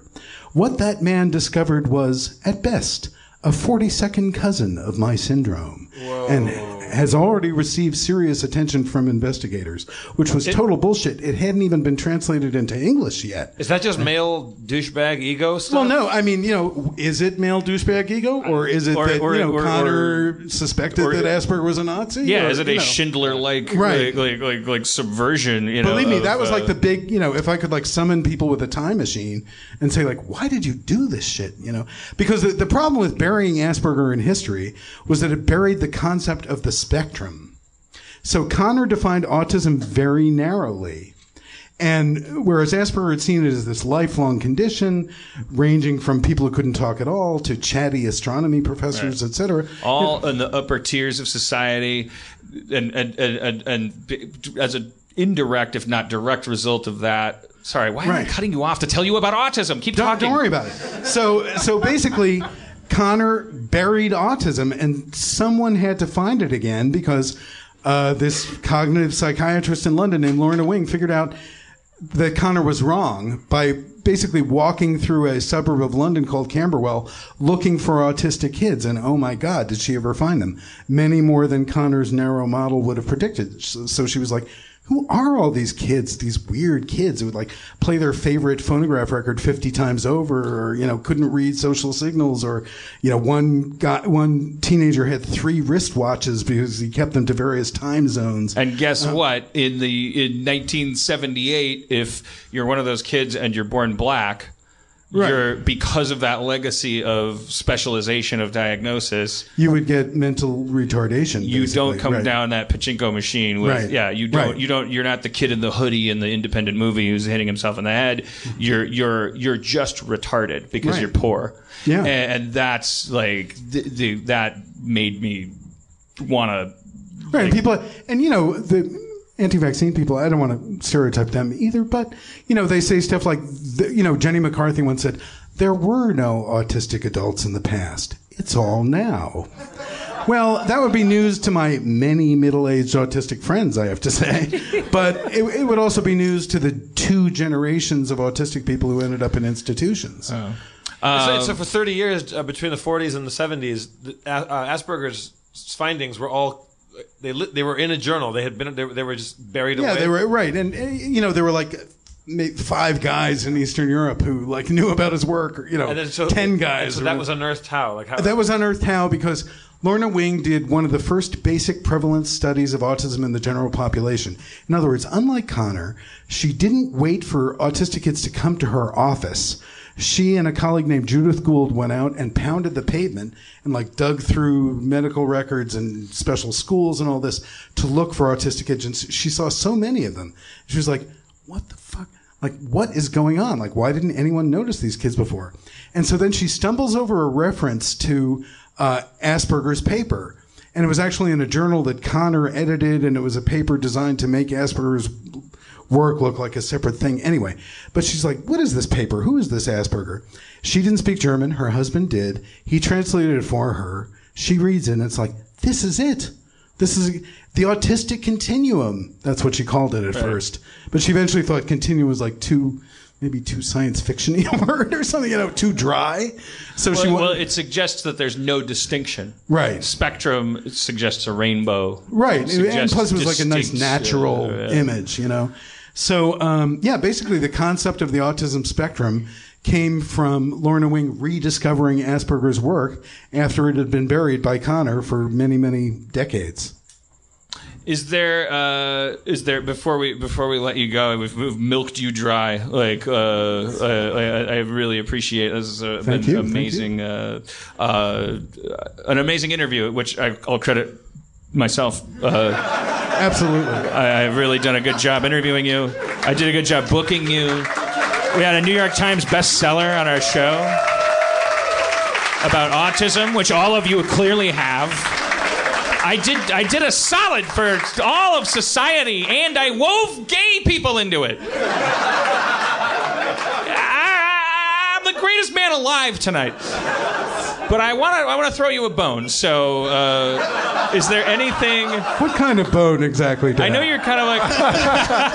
I know you're a Ginsberg fan. I knew you're that. from San Francisco. You're from the land of beat poets. I mean, we got applause from my favorite passages from the book, and I don't want to just like awkwardly and autistically bid you goodbye. Like, do you have a favorite like kind of like I'm nailing it here, or this is a great part of my book that I love reading out loud? Is there anything you want to share? I don't want to do that, but thank you. I appreciate it. Read the book if you want. Yeah. Okay. Yeah. I'm going to go right out and get it. You can listen to it at 2.0 speed. It sounds like Martin Scorsese. It's a 16-hour book that way. Can I tell you one thing? I saw someone here before bring in this really cool piece of fan art. Mm-hmm. The really cool piece of fan art that somebody made for me about this book was bootleg audio cassettes of this book. So it looked like dead tapes, basically. It was very cool. All right, cool. Well, thank you, Steve Silberman, author of NeuroTitties, neurotypical hero to the neurologically diverse world. Thank you, buddy. Thank you, Steve. God bless you.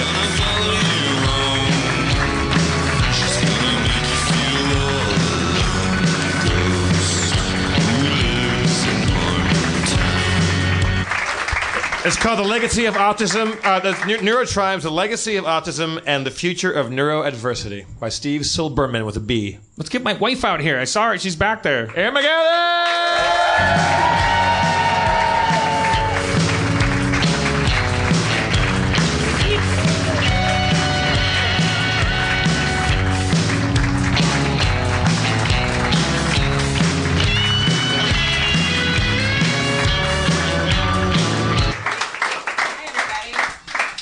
Welcome home. Hi, how's Tings? What's the crack? I was going to say, did you come back with an Irish brogue? What if I did? Did you come here from the airport? I did. I just landed like an hour ago, and I brought gifts for everyone. I was in Ireland for almost 2 months, and I got these at the Heathrow Airport. You pass these around. These are some Kinder Friends. Oh, open those up. Eggs, right? They make the eggs, but those are like little bars. I'm gonna toss these back. These are some Cadbury Dairy Milk caramels. Oh, Everybody. damn! So just open and pass them around. I love the Cadburys. Jeff, I brought you the Holdsworth Sensational Collection. These are some chocolates. Ooh, thank you so much. That was a real reaction, by the way. Spencer. Oh, damn. Oh, shit. Spencer, I thought you would want to try the Coca-Cola Life. Oh, yeah. And these are birthday cake M&Ms. What's Coca-Cola Life? Yeah. It's it's just in Europe, and it's I don't know. Yeah, there's something. It's not sweetened. It's sweetened. I with love stevia. It has calories on it. It's like supposed to be like halfway between Diet Coke and Life. Other things. Oh, Aaron, the chocolate is so good. All right. Oh, my Lord. Dan, these are for you. These are jelly babies. Oh shit. Doctor Who eats them. Oh, here's some more chocolate. Is this sad? I just realized, was I nervous about coming back to Harmontown, and did I buy chocolate so everyone would be happy to see me? Somebody throwing bags of chocolate to a crowd is never sad. Dustin, this is for you. This is an energy drink called Relentless. Relentless. There's a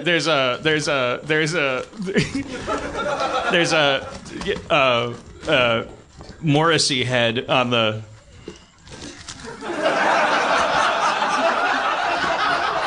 It's Morrissey's face and a little star at the bottom of the can. It's him going like instant energy.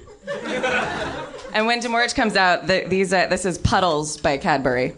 Oh shit. Puddles. All right. Well, goodbye. Going back. Well, let's get Demorge out here then. Demorge Brown, you want to come join us? Oh yeah.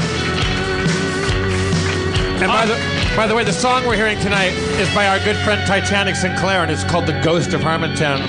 It's good stuff. Demorge, apparently, Erin thought of you when she saw a puddle. I don't know what I did with the puddles. That's just Oreo. It's Cadbury Oreo. Here we go. Uh-oh. Yeah. Yeah. There we go. Much better. It got a little crushed. Is it a fruit nut? Is there fruit in it? Smooth mint. Oh, yeah. Smooth mint. The fruit and nut one is a goodie. This is delightful. All right. Well, we got for Shadowrun. We got Nightblade. Just right back in it. This is. Oh yeah, can we talk about this enormous piece of fan art? Speaking of Aspergian fan art, is it Aspergian? Can we see what this is? This looks spectacular. It's a piece of cardboard. You should turn it with our mayor's image. Should turn it and show the angles on it. Yeah, so it's very cool. So gradient on it. This one's no good.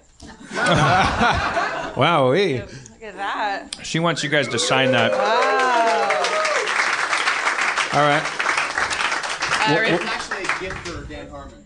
Oh, Dan Harmon. You're not the guy that did the masking tape, Harmon, No. right? No, is that guy here? Oh, okay. What's your name? Yeah, fuck you, buddy. What are your names up front that made the art for us? Huh? What's your name? My name's Elliot France. Elliot Franz. And did you do both of these, or She did that one. I did this one. And your name is what, Miss? Nicole and Elliot, thank you so much. That's really, really groovy. And that guy made me a masking tape Harmon. It's like all made a masking tape and then like a lacquer over it that I still have. And then I accidentally blocked him on Twitter.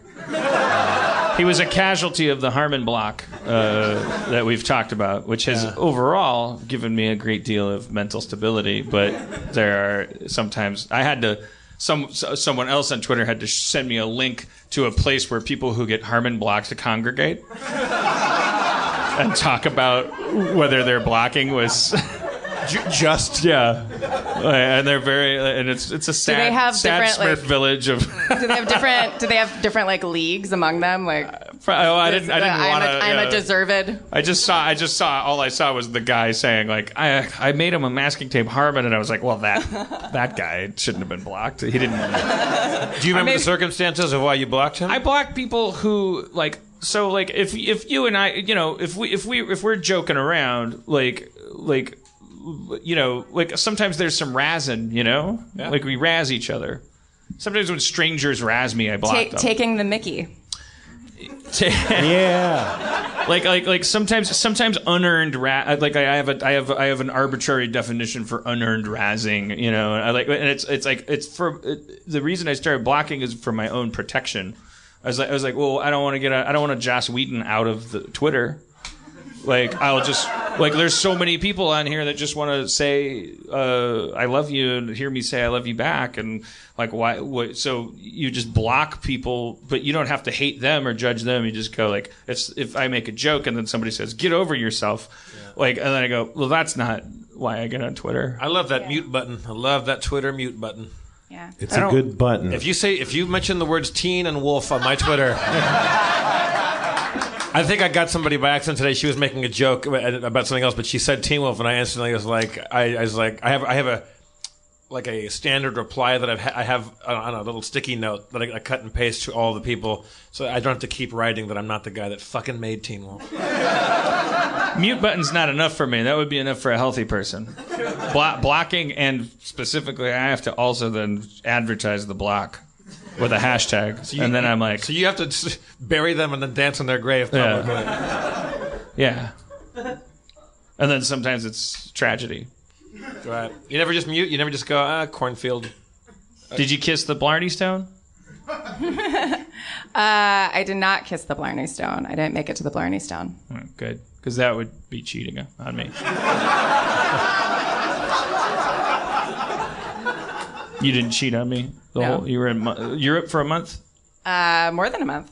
Was it surrounded by handsome, non-McDonald's indoctrinated men with abdominal muscles? And they have McDonald's. All of them look like Colin Farrell. Yeah, it's all. All of them have names like Mally O'Malley. They do. Yeah. I'll miss that. It was funny. Like I just this last week was shooting what I think will be a web series around Ireland, and wherever we went, I was there with two Irish guys that were helping me, and they would run into somebody and they'd be like, "Oh, you're from Limerick. Do you know Sean O'Connor? Do you know?" But like the names are so generic. I was like, there must be 1,000 Sean O'Connors. There are like Mike O'Malley's and all that. You think it's going to be a web series? Sorry? You think it's going to be a web series? Well, I shot this thing called that I'm calling McGathy in Ireland, which was like a parody of a travel show where I'm playing like an exaggerated version of myself going around Ireland and being emotionally self-destructive and stuff. And I say I think it's going to be a web series because I'm not sure exactly what it's going to be. Maybe it's going to be I don't know. I just shot a lot and figuring it out. Could be a What about a one-woman show? Sorry? A one-woman show. It won't be a one-woman show because that would be weird. You mean if I was to watch all the footage and then transcribe it and then perform it as a one-woman show? Or what about like a mixed media mosaic? Yeah. Do you think it could be that? Do you think it could be a mixed media mosaic? I think that's a good idea. Well, I like web series though. I'm gonna Aaron, while you were away, Spencer became an idea man. but he's become oddly confined in his thinking about what's possible. It's like he used to be so much freer, but he's he really needs to categorize things now. Maybe I shouldn't say web series because maybe that people are like, ooh, web series. I love web series. It's going to be a network television show. Well, you know what's not going to be a network television show? Harmon Quest. So we still need to get some asses and seats. So if you want to go to harmonquest.com, or Spencer you can will sign take up. more tranquilizers and you will eventually die. It's that's going to happen regardless. That's the finale. Are we having trouble selling our seats? Have we put the link up? And stuff? stuff? We're not selling them. We're giving them away. That's what I mean. Like that's what we're having trouble with. There's a definite obvious like the theater seats like 108 people, and like the one that's on a Saturday night, it's like there's 240 people responded within 2 minutes, and then there's a couple nights where it's like 60 and 70 people. Well, it's not. It's better than that. There's a couple seats left. It's not. We're not in any danger, you guys. Mixed signals. Spencer, are you going to give us are you generating new characters for us? Oh yeah. So, will I get that someday soon? If you come get it. Oh. I know a come on when I hear one. So, okay. I know I missed the boat. There's a gentleman in this very room who's been standing against that wall for the whole show. What are you doing? You just watching the show? Yeah. Okay. That's all I wanted to know. I thought it'd be rude to ask earlier when Steve was on. Did you feel like he was like here in some official capacity? I thought he hated sitting? New York Times bestsellers or something. Yeah, no, I thought he was going to kill Steve Silverman. And I've been watching. What about the other guy? Is that Steve? That's Steve Levy. Okay. Yeah. So you're wondering who that guy was. Yeah. Don't worry, just feel weird for the rest of the... I mean, it's only 20 minutes. You'll be fine. Yeah. He probably just doesn't have anywhere to sit, right? There's plenty of places to stand. I'm not going to lie. I don't have a problem with you standing there, but I'm going to comment on it. Now, Steve, I know you said that you're not a real practicing religious Jew, but are you? Is there something that we could all do on Rosh Hashanah, as Gentiles and Goyim and whatnot? Is there some fun thing that we can do to participate in your awesome New Year's? I mean, is there a thing you say? Do you put on a hat? Do you do a La dance? Shantiana Shana. You taught me something before. It's La Shanat Tova. La Shanat Tova. Nope, it's called Tova. No, we have a Jewish dissenter over here. Nope. How about close enough? No Jews in Ireland. Whoa. Oh, Saint Goyim led them to the sea, right, with a flute. There are some, but there's only one. We love them with a flute. There's only one Jewish temple. But while I was there, I met a lot of people that were like. There's one synagogue or temple in all of Ireland? Yeah. Really? Yeah. What's that about? Or in all of Dublin. I don't know. Well, I mean, both Irish rabbis people and leprechauns have there's competition for that corner. Both of them, if you pour salt on their feet, they have to give up their gold. And they're both just they'll if you say, well, there's just a lot of the stories about leprechauns. They have others. There's rabbi stories. There's like, Rabbi, give me your gold, and there's like, I'll tie a ribbon around the tree that has the gold under it, and then there's a ribbon on every tree, and you're like, Rabbi. What Dan's trying to say is, Happy Rosh Hashanah, Jews. Shana Tova. I could be right. There's only one temple in Dublin. I could be wrong about that. Is that was there a pogrom or a persecution, or there's Jews are like, Ireland? No. Well, yeah, because there's no real. There's a reason for it. It has to do with the Industrial Revolution and stuff, and just Jewish people didn't immigrate to Ireland, and also Irish people just think they're bad luck, so they put them in a hole and cover it in peat. They're obsessed with luck over there. It's their dollar is backed by luck.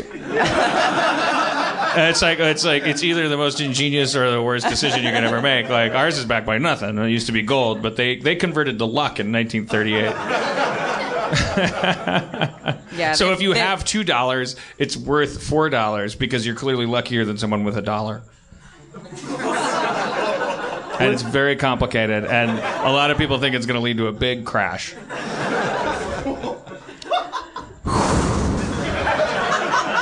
Were they talking about fairies and shit over there? I hear they do that. They're Yeah, man. Oh, the boggart came out this morning or something. You know, Nixie's on the port bow. I mean, they don't talk like when you're ordering your coffee. They're not like, let the leaf fairy bless you today. Take Okay. it with-" It's not like that. It is definitely like in the background. There is like it does feel like genuinely magic over there, and there is like, I don't know, it is part of their. So one of my new Dublin friends told me that when he was a kid, that like he was afraid that because he believed in fairies because he was a kid, he believed that the fairies would come in and climb up into his bed and like pick at his face. Bed bugs. But yeah, no, they definitely talk about. They do something they do, which took me a little while to get used to. All right, when I was down and I busked. Do you guys know what busking is? Yeah. But yeah, busking is street performing, and I did that in Galway a few days ago, and I had just like a Celtic drum. And in the shop, when I bought the drum, I was trying to do it. And the woman was like, no, it's up and down like a paintbrush. And I was like, oh, okay, so I got it. She said, nope, but you have to leave the store. You have to, you got it. You cannot drum in here any longer. So we went out on the street, and I like with the drum, started out like busking. It was also illegal to busk without a license, so pretty cool. I busked in front of Tommy Hilfiger for a little while, just advertising Tommy Hilfiger, and then Is this on camera, or were you alone? I was both. But I thought it would be really funny to do the soundtrack to Rent on the streets of Galway. So I did that until I met this man that was blowing bubbles named Seamus. And you probably met Bubbles too, I guess. We'll be right back. It'd be rude to not introduce yourself. And This is dumb. Welcome home. Seamus,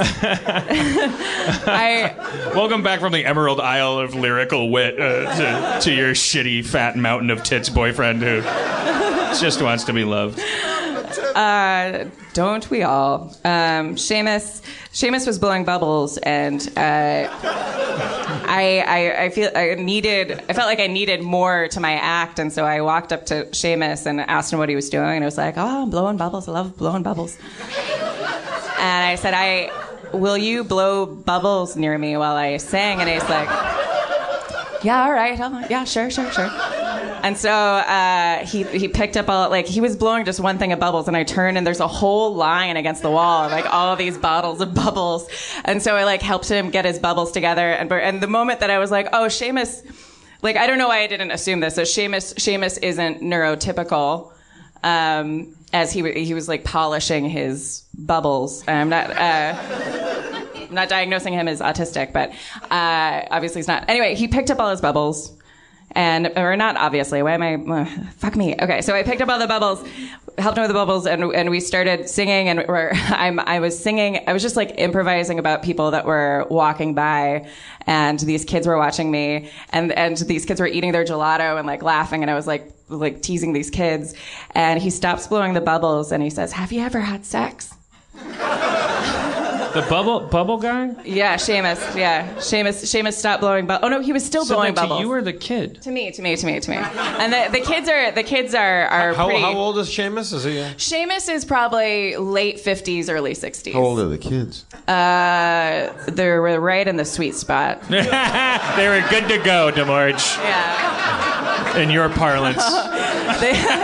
He didn't see the kids. Also, Seamus didn't. I told Seamus, I said that, we're going to be filming this. It's for this silly travel thing. So that's what those guys are doing with like this big camera and this boom mic. And he was like, did not care. And the kids were far away, and he turns to me and says, "Have you had sex?" And I was like, "Seamus, for shame." I said, Seamus, I don't want to have that conversation with you. And I said, I had sex once 40 years ago. And he's saying this as he's like blowing bubbles. And I look over at the guys who are filming and they can hear everything and they're giving me the like, you cool face.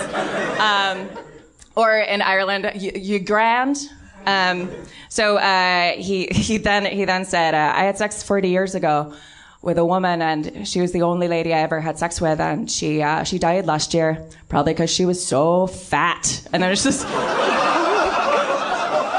continuing to blow bubbles as I'm like, pum, lady in a blouse, walking down. And then what did he? And then he said, they don't talk about AIDS anymore, do they? As I was like, don't bury the lead, Seamus. No, I think they still talk about AIDS. He's like, no, they don't talk about it no more. They don't talk about AIDS no more. And I said, I know someone with AIDS, and he just continued to blow his bubbles. And the saddest thing was that we put out a hat to make money, and because I'm a brilliant businesswoman, put money in the hat myself, so people would be like, whoa. This must be good. It's called bait, yeah. Yeah.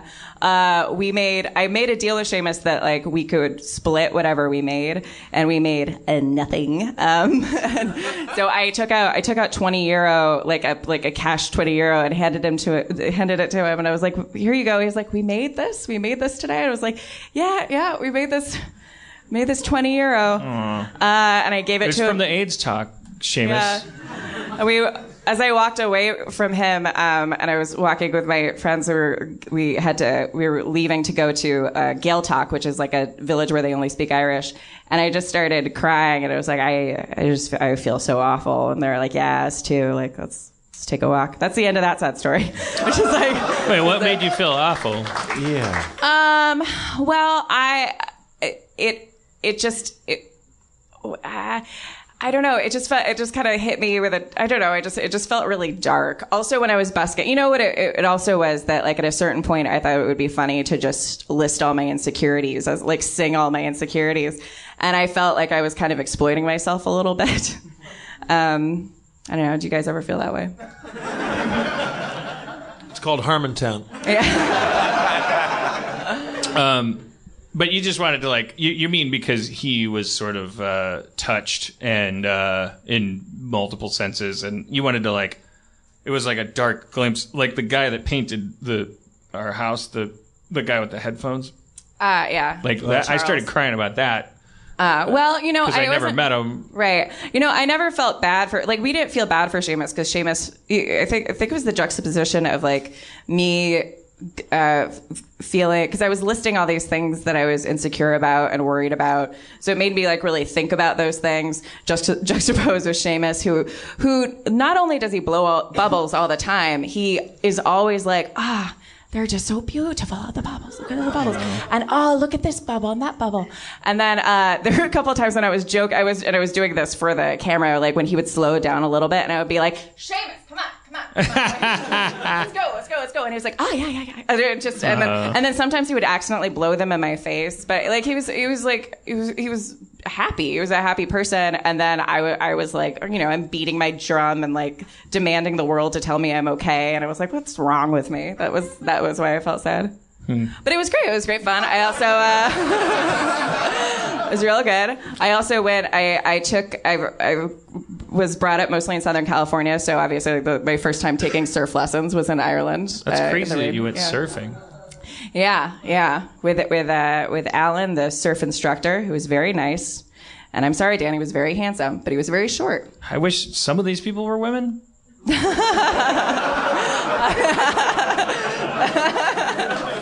Would make sense because they're half the population. I don't understand why everyone in Ireland's a guy that all wants to teach you something. Right. Well, in these stories, I met all these people through these wonderful female comedians in Dublin, Alison Spittle and Andrea Farrell, and so there were plenty of women. I was hanging out with a lot of women. Just no handsome ones. Just no handsome women? I don't really understand your joke. He's Oh, I see. Okay. Yeah. He's just connecting dots, man. Should we play a tiny bit of Shadowrun before we fuck off? Do it. Jury's out on jelly babies. Do they taste like jelly sure. Well, bears? Not those. They're Gummy like, bears. No, they're not like gummy bears at all. They're shaped exactly like them, but they're very chewy. Like, I mean, not chewy, not as chewy as gummy bears. I mean, they're not. Oh God. They're like, you just eat them like a. I'm just noticing that like they're naked except for their shoes. Look at the cover. Isn't that a little creepy? Yeah. And they're all kind of humping something.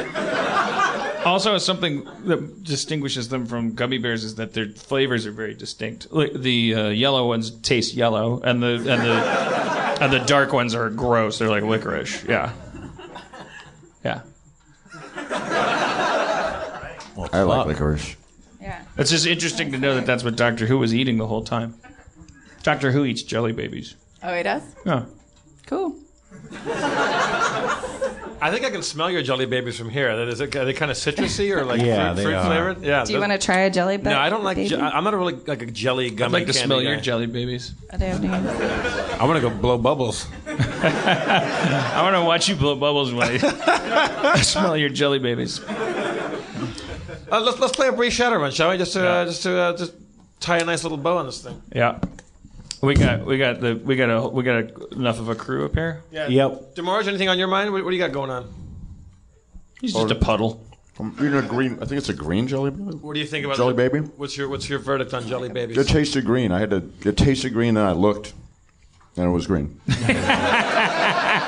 Demarge is a truth in advertising. Say it's that and 90 thoughts about soccer. That's all that's going on right now. I went hurling. Oh, jeez. Yeah, hurling I learned is the hurling. Shit. I played That's hurling. insane. Bulimic. Yeah, hurling. How'd you do?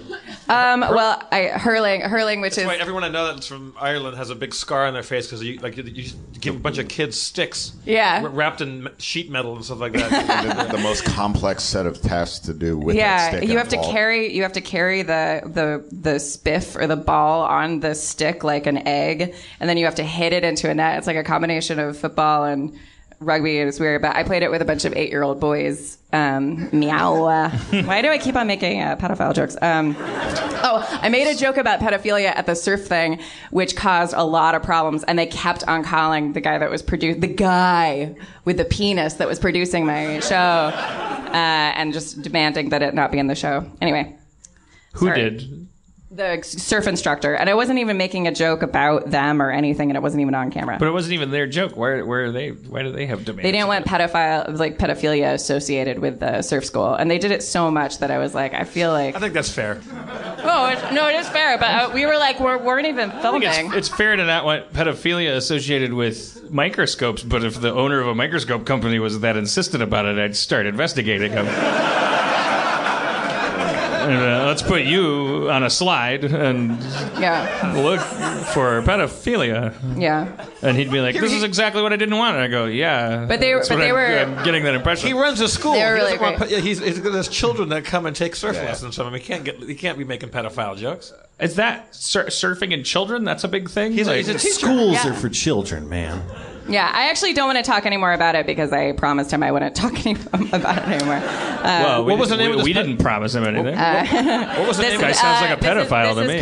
It's Tiny Touches Full Hearts. Sounds like this guy wants to hang 10 it's called years old. It's called our little secret surf school. Cowabunghole. It's called No One Will Believe You.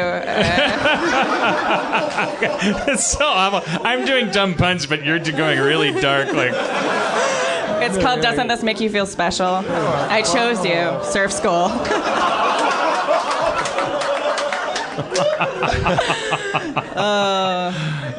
The surf isn't all that's up. My hard dick. Yeah. And the reason it's hard is because you're young. Surf school.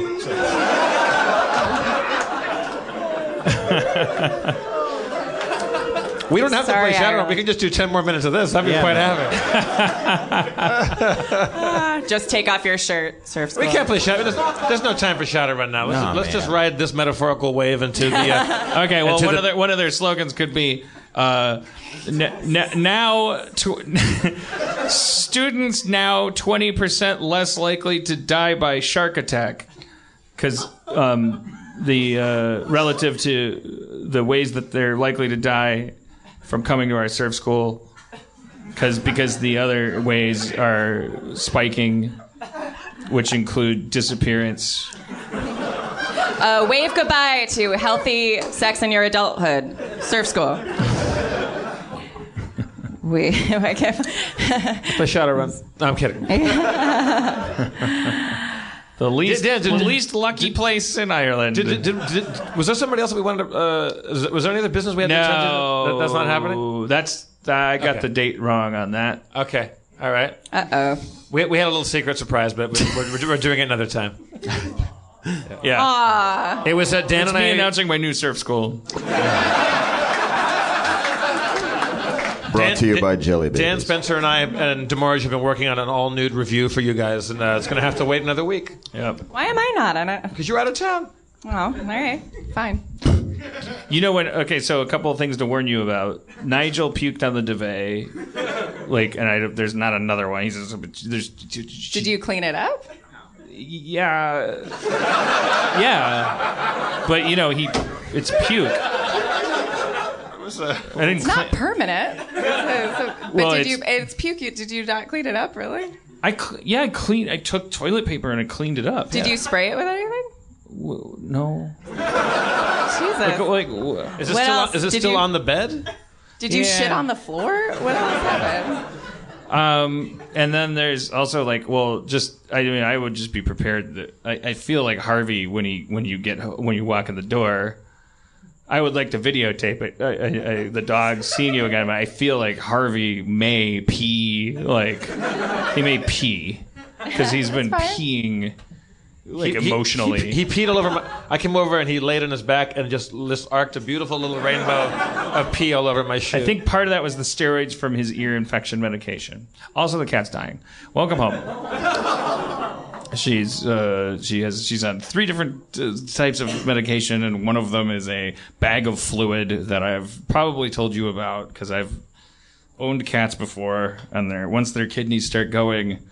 So now we're one of those families. We're gonna have to hang a bag and do the subcutaneous injection into Fiv. And Steve, do you think it's too late to book another flight back to? Oh, I'm just kidding. Everyone's like, "Oh God."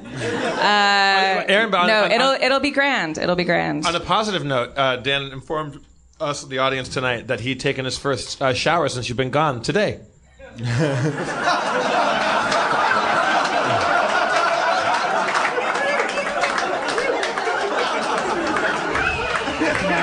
At least you dressed up for me. Really? The first shower? Why would I? It's fine. It's your own life. It's your own body. It's a life I share with you. What? It's a life. Man, fuck you guys. What? The first shower in 2 months, guys. That's crazy. No, but it's fine. It's your own business. This is going great. Seems like you cheated on me in Ireland. With showers, with so many showers, so many showers and baths. Well, Dan, did you cheat on Aaron? With video games, yeah. I loved them. I cheated on you with myself, with some good self-discovery. I spent a lot of time. I did masturbate. Someone was giggling. Did you bring some tingle sticks along? Some tingle sticks? What are tingle sticks? That's cattle prods. Here we go. I see. No. I had a great time. I spent a lot of time by myself. Realized that I'm okay. It's all good. I did a play. I did a lot of stuff. You seem a little unhappy I mean, I just got off of a 14-hour flight. Were you first class? I was first class. And I flew first class. What airline? I feel like we're just British Airways, which is very nice. Yeah, very nice. Through American frequent flyer miles. Damn. Well, Yeah. DeMarge, we didn't want to get to talk too reclining much seats. tonight. Do you have final thoughts for us, DeMarge? No, man. You know what? The biggest thing that happened is doesn't compare to any of this. Is that I spent a couple of hours going on a rant about academized poetry, and you know, I had a friend who was saying, you know, I'm getting into it on my own, and there's no place to find it. And Academized poetry? Yeah, just poetry that is. I mean, right now Speaking of masturbating. Hey, up here, dude. It's a sexual organ. But you know, we lost track of poetry maybe 25, 30 years ago. We don't even know the definition of the younger American poets. Are you a poet? Do you write poetry? No, but I ran the writing program in college, and I ran the writing journal with a couple of friends of mine. And it's just so you get in that habit of just following and keeping up with who the new younger American poets are, so it wasn't an angry rant. It was just saying to my friend, there are these places in town all over the place, and they're free, and it's frequent, and it's often. And his face lit up because he generally was reading on his own and loving what he was reading, and had discovered how to read a book of poetry, which we don't even teach kids anymore. We don't teach them how poets come up with a book and what that means about their lives. The same way an album comes together. And in a lot of cases, just as exciting. Impossible to convince you of that right now. But if you know it, it's true. And you spend a lifetime developing that and stacking it up on top of itself and stuff. So there was a rant that I won. This is in between me screaming about the Jets kicking the Cleveland Browns' ass. Hey, it happened. Our quarterback has a broken jaw. The second string guy destroyed you guys. The defense looks amazing. Our coach is a genius. Suck it. Suck it. That was a haiku. No sports. Definitely no sports. No sports. And also Arsenal. Sports suck. Definitely sports suck. And then just the shit show that is Arsenal and our French coach sitting in interviews and just going, well, we had a certain quality, and the players they were good today, and the boys did whatever they did. Yeah. These are the things that I'm single, guys. So. I was hoping someone would yell no in response to that. Go ahead.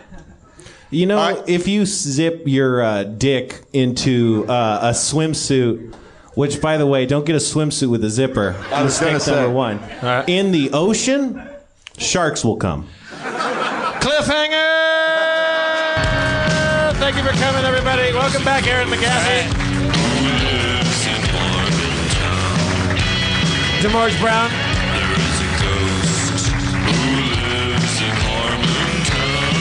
Thank you very much. Thank you, Nicole and Elliot, for the lovely art. That was fantastic. One more time for Steve Silberman tonight, everybody.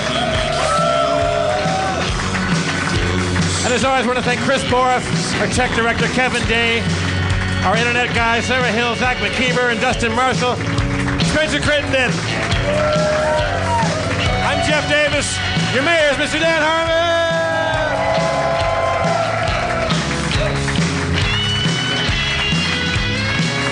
Drive fast, take chances all.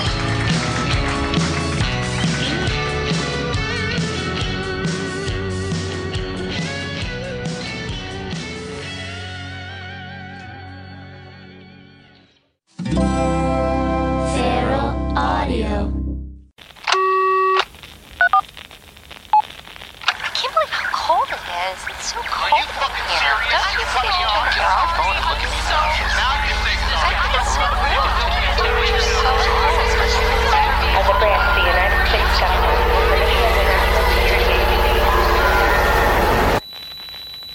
As a branch of the United States government, it is the mission of the National Security Agency to assess and flag citizens of the country who may present a threat to its security. The NSA has clearance to wiretap by any means necessary. Tapped.